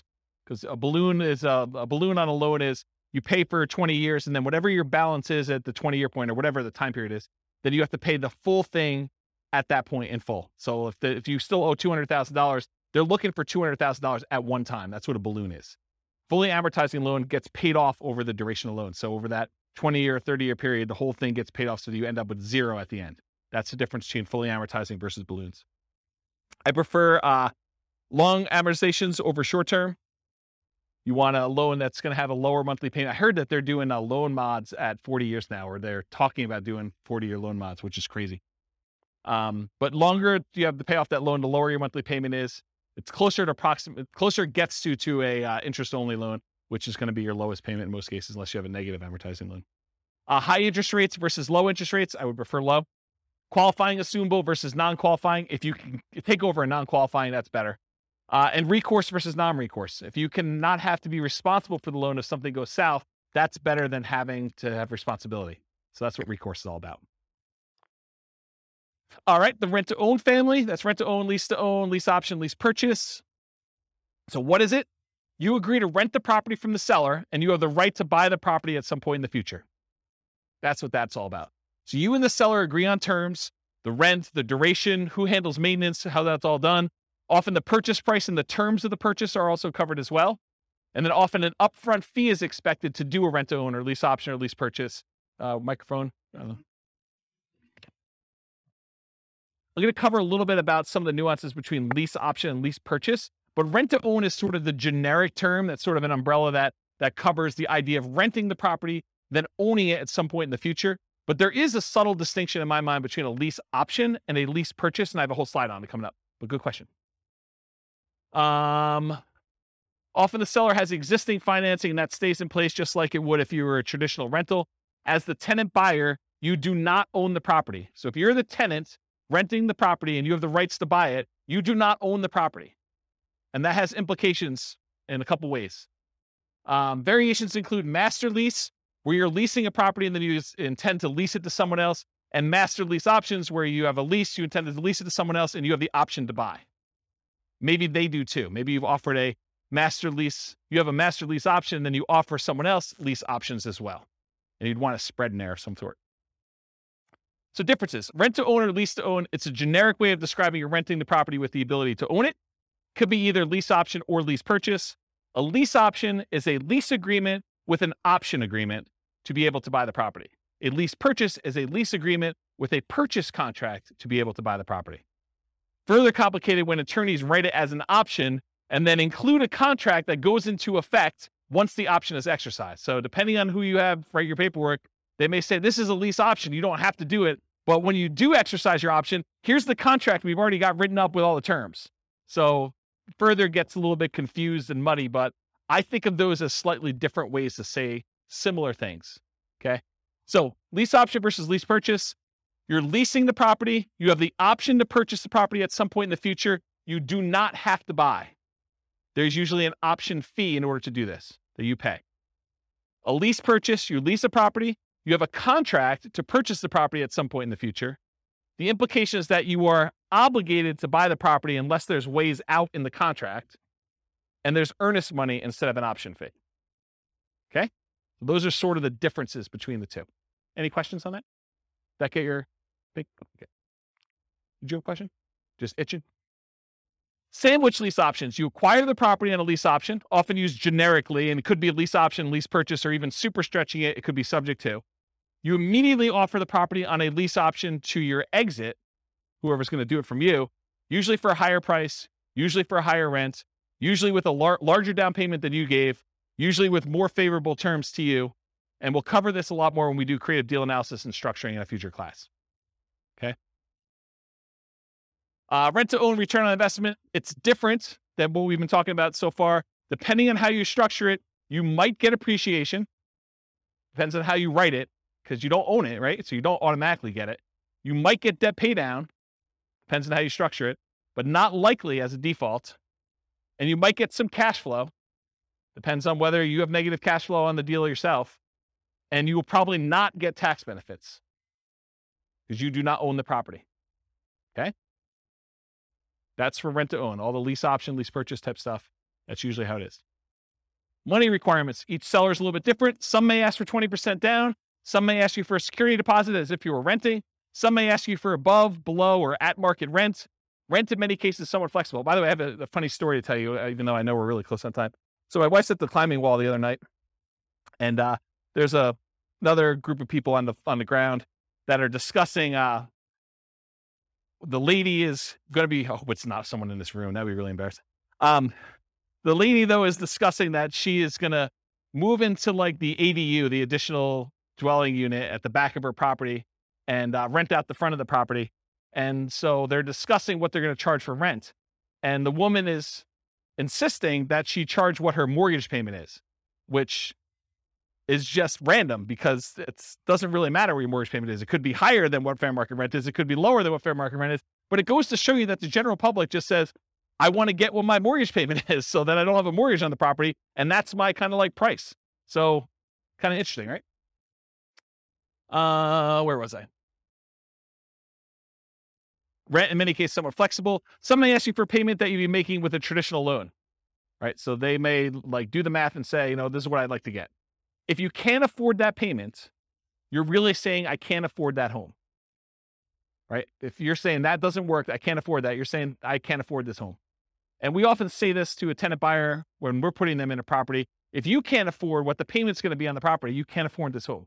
If you're not going to be able to afford what the payment's going to be if you go to the bank and get a loan on it, then how are you ever going to go to the bank and get a loan on it and cash me out? Don't put people in properties when they can't afford the property. What happens if you don't buy? What happens to your down payment? These are questions to negotiate. What happens to your down payment? What happens to your monthly payments? What happens to rent credits if you've got those? What happens to any repairs you've done? What happens to any equity built up from paying down the loan? And does it matter if you did a lease option versus a lease purchase? Yes, it does, in my opinion. All right, so advanced strategy for purchase price. So one of the challenges a lot of times when you structure these lease options is you say to a tenant, you say to the seller, hey, I'll give you $300,000 for your property. But when you pay down the loan, you don't get the benefit of that loan pay down because when they go and you close out the transaction, they're getting the difference. So one way to solve that is you say, okay, Mr. Seller, we agree that, I'm going to buy it from you for about $300,000 and that you're going to walk away with 10 grand. So let's go ahead and write this up such that when I buy it from you, you get 10 grand. So it's $10,000 over the then current loan balance. Make sense? So as the loan gets paid down, you're getting the benefit because you're the one making that payment.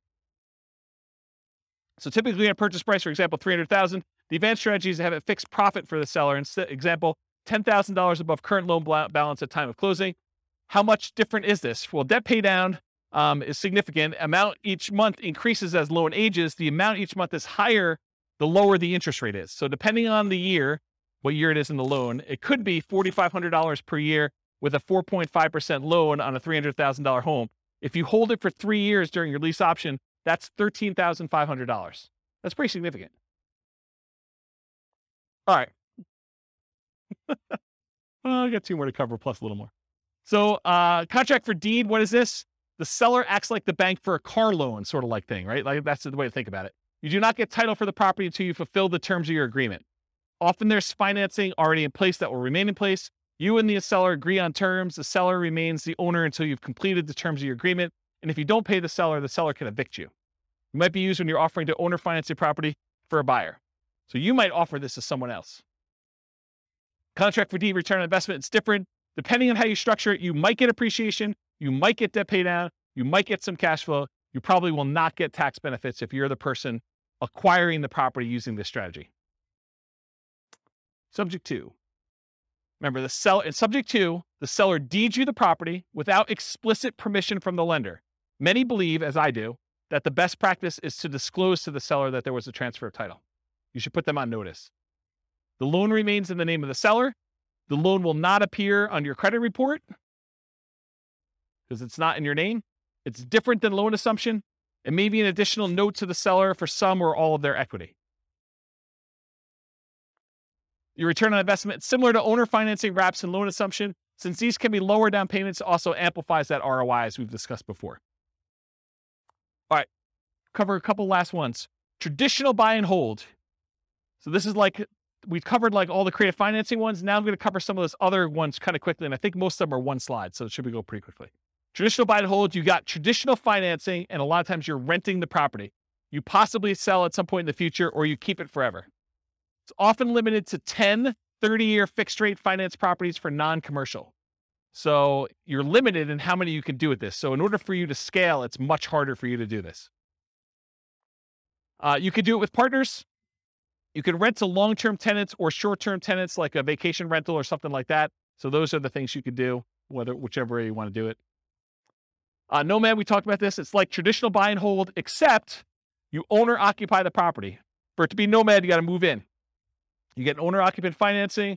Lower down payment, better interest rate that you can get for a non-owner occupant. You got to move into the property at least for the first year. That's what your lender requirements say when you sign to get your loan. This is where I'm getting this number from. So when you sit down and you sign for your owner occupant loan, you sign something that says, I agree to live in my property for a year. Okay.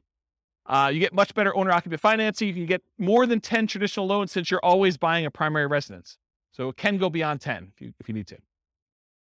House hacking, you rent out part of the property, duplex, triplex, or fourplex, or bedrooms, or the garage, or you rent an RV spot or something like that. That's what the house hacking is all about. Fix and flips, you find a property you can add value to, often use cash, hard or private money, partners for funding. You can do live-in flips with owner-occupant financing, so you can go buy a property. And there's even special loan programs, like there's a conventional, do you remember what's called conventional Home Ready, or so it's like a rehab loan that's conventional. Is it Home Ready? Is that what, there's some brand name for it. Just go ask your lender what the fix-up loan is for conventional. Or the FHA version is 203K.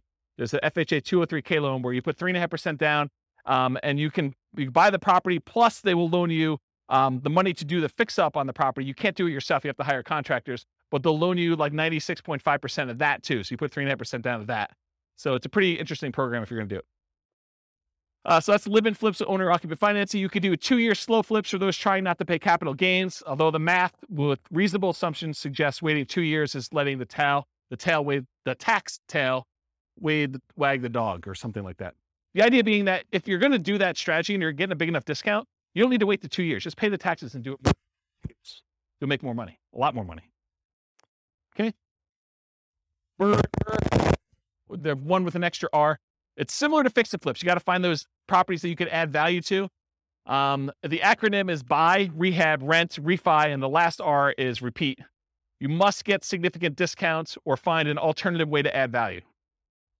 The cost of financing can significantly eat into your equity as you do this. So a lot of times you're using some type of hard money loan up front to do it.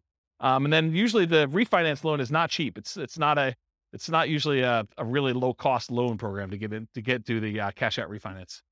Or sometimes I guess it's not a cash out refinance. Could just be like a rate and term, depending on how you finance it.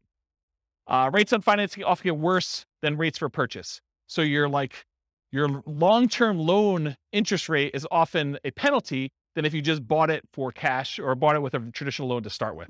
So realize you're trading some of these things. And a lot of times you leave some money in the deal. Wholesaling, you find a deal, you control a deal, you sell your rights to the deal. Often selling your rights in a contract. How does this compare to real estate brokerage? I think I covered that already, didn't I? Okay, let's skip it. Wholesaling, selling wholesale properties, but closer to retail prices to retail, a lot of times owner-occupant buyers. So it's like wholesaling, except mom and dad are going to move in. Not your mom and dad, but some mom and dad with a family is going to move in. Right? They're going to do that instead of it to an investor. That option auction, we talked about that too. You find a property, you get an option on it. You market the property like crazy for a bid sale over a single weekend. You sell the property to the highest bidder using a round robin strategy. And then you make the difference between what you sell it for using your round robin thing and what you have it under contract for with your option. Short sales and foreclosures. We talked about what are short sales. We talked about foreclosures. Anyone not know after this point? Because I think I covered it twice, right? Okay, good. So we do those. Usually foreclosures are the auctions, either the county or the MLS after they've gone back to the bank. And short sales are usually from the MLS or for sale by owners. Real estate investment trust. They're basically that fund where people get together and they're buying big buildings, and you can become a cash investor in those. You buy them from your stockbroker. It's usually an all cash investment. You're not usually able to finance those that I'm aware of. And they're usually passive. Tax liens and deeds, it's county dependent. They vary, like what the interest rate you pay. Some you bid down the interest rate. Some you're getting a fixed interest rate. Some you have to wait. You have to wait a certain amount of time before you can foreclose. Some you can do stuff earlier. I mean, there's all sorts of variations. Every county's a little bit different. You pay back property taxes, take ownership in rare cases.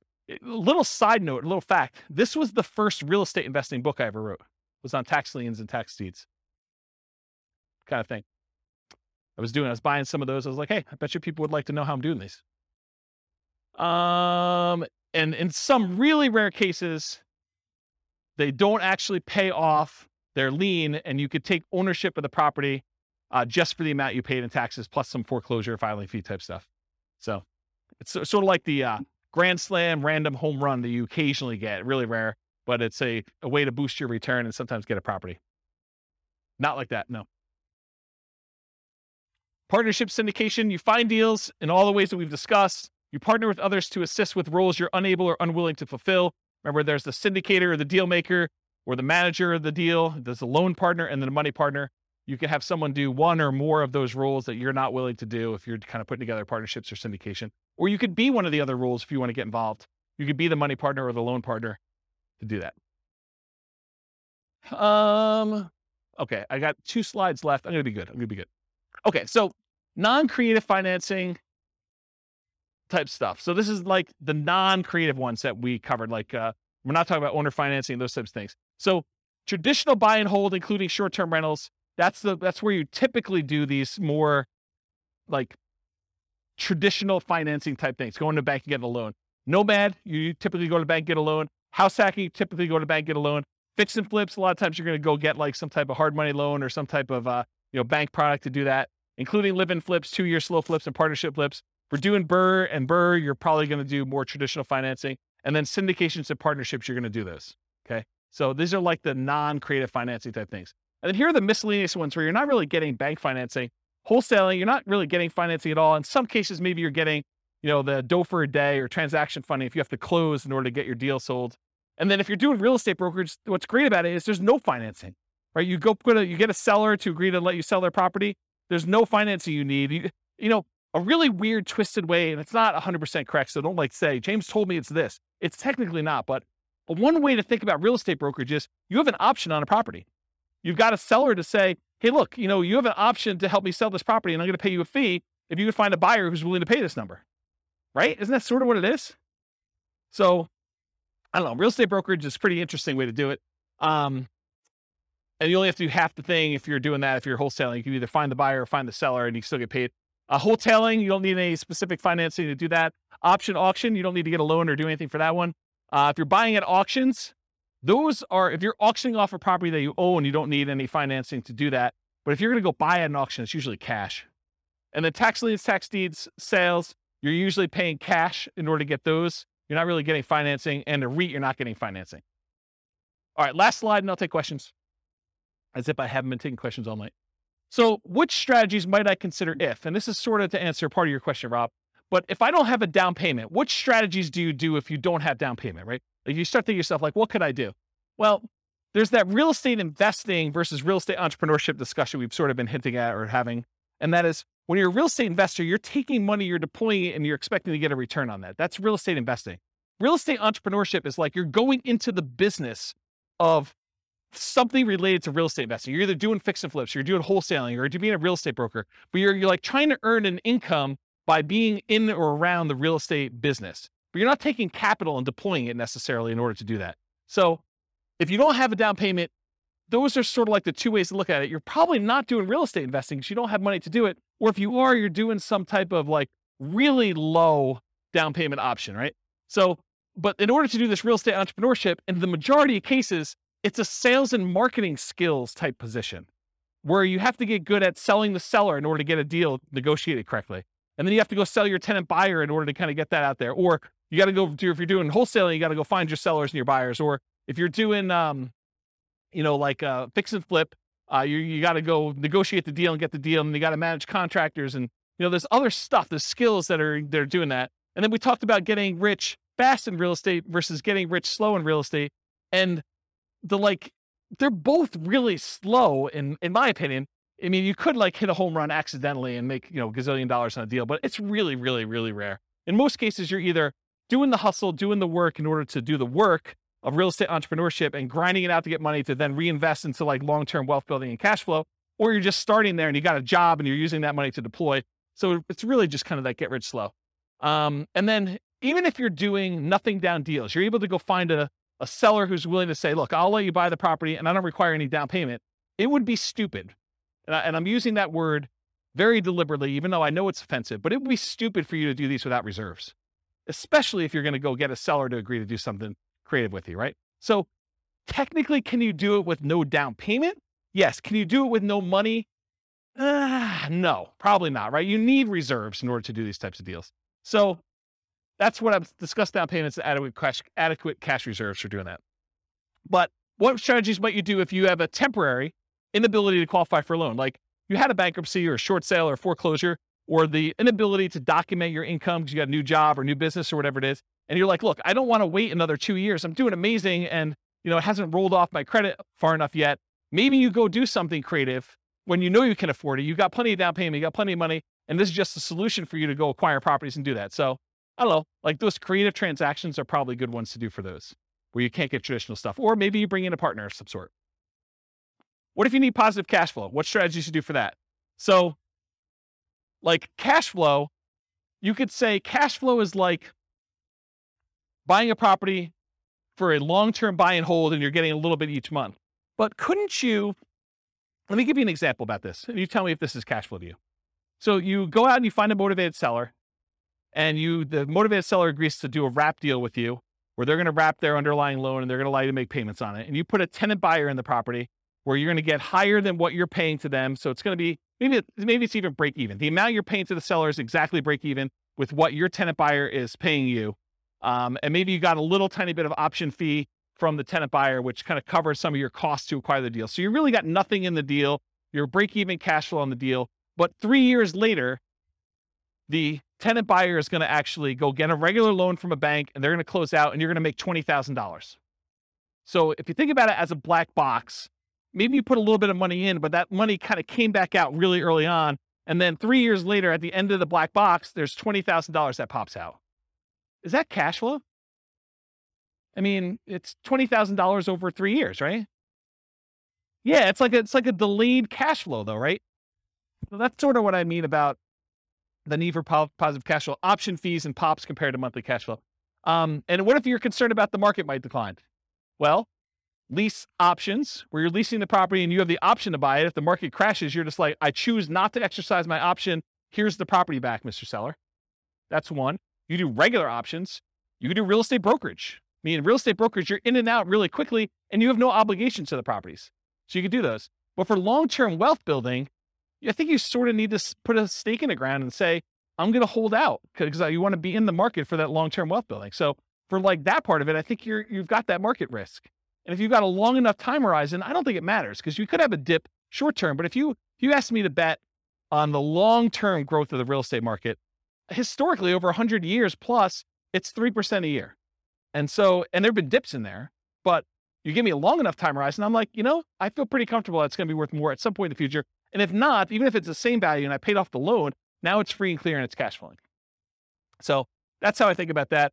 And if you want to buy in LLCs, if you're really hyper concerned about, asset protection and liability and risk and stuff like that, there are ones you could buy where you don't have to, move them to a LLC after you acquire them with traditional financing. You could buy subject to and buy in the LLC to begin with, or you could buy with a lease option and buy in an LLC to begin with. You could do owner financing and buy in an LLC to begin with. But those types of ones you can do where you're able to buy them in LLCs or with partners as well.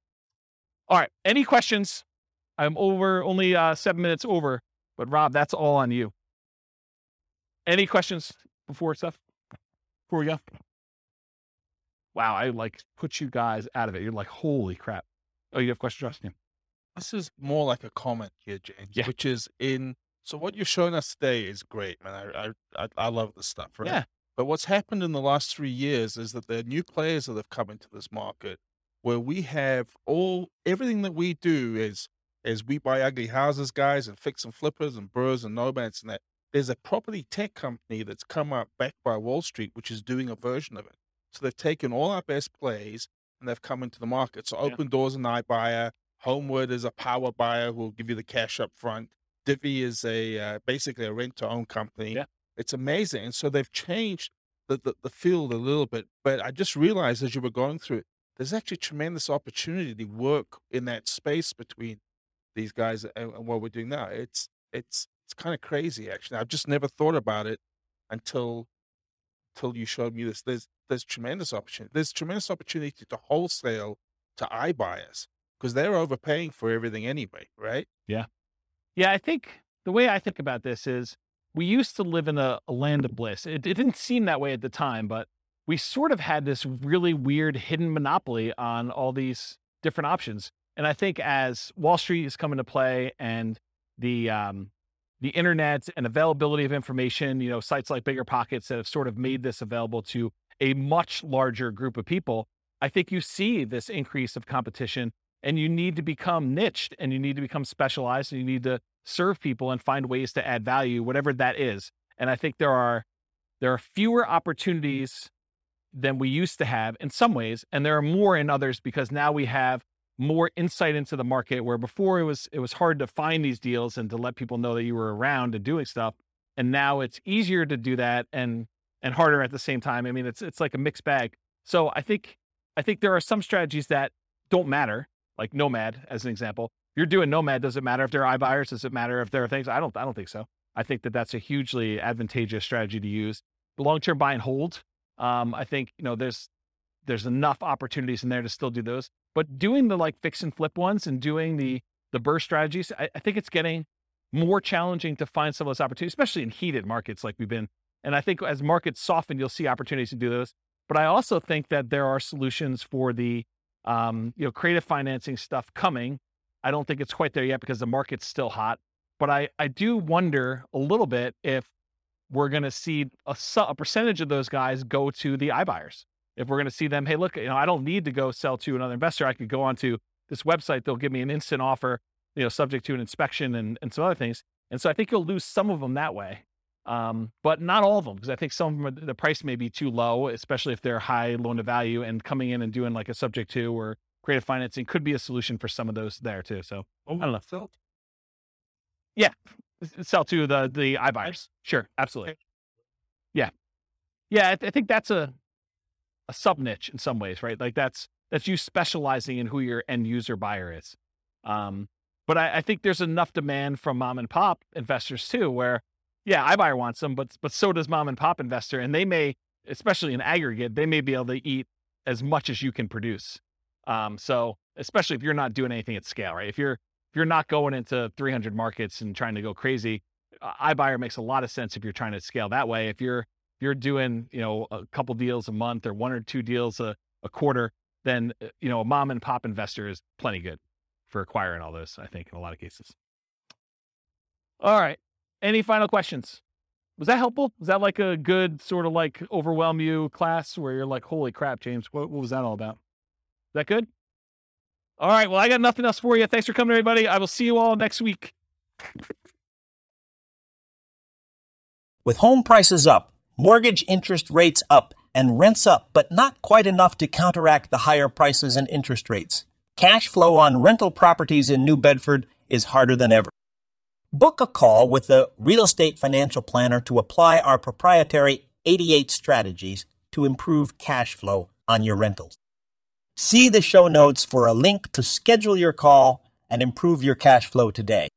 If you're a real estate agent, lender, or professional in New Bedford that wants to help our real estate investor listeners, consider reaching out to learn about collaboration opportunities with this podcast. We'd love to add more value to our listeners by having you assist our investors buy, sell, and finance their real estate investments.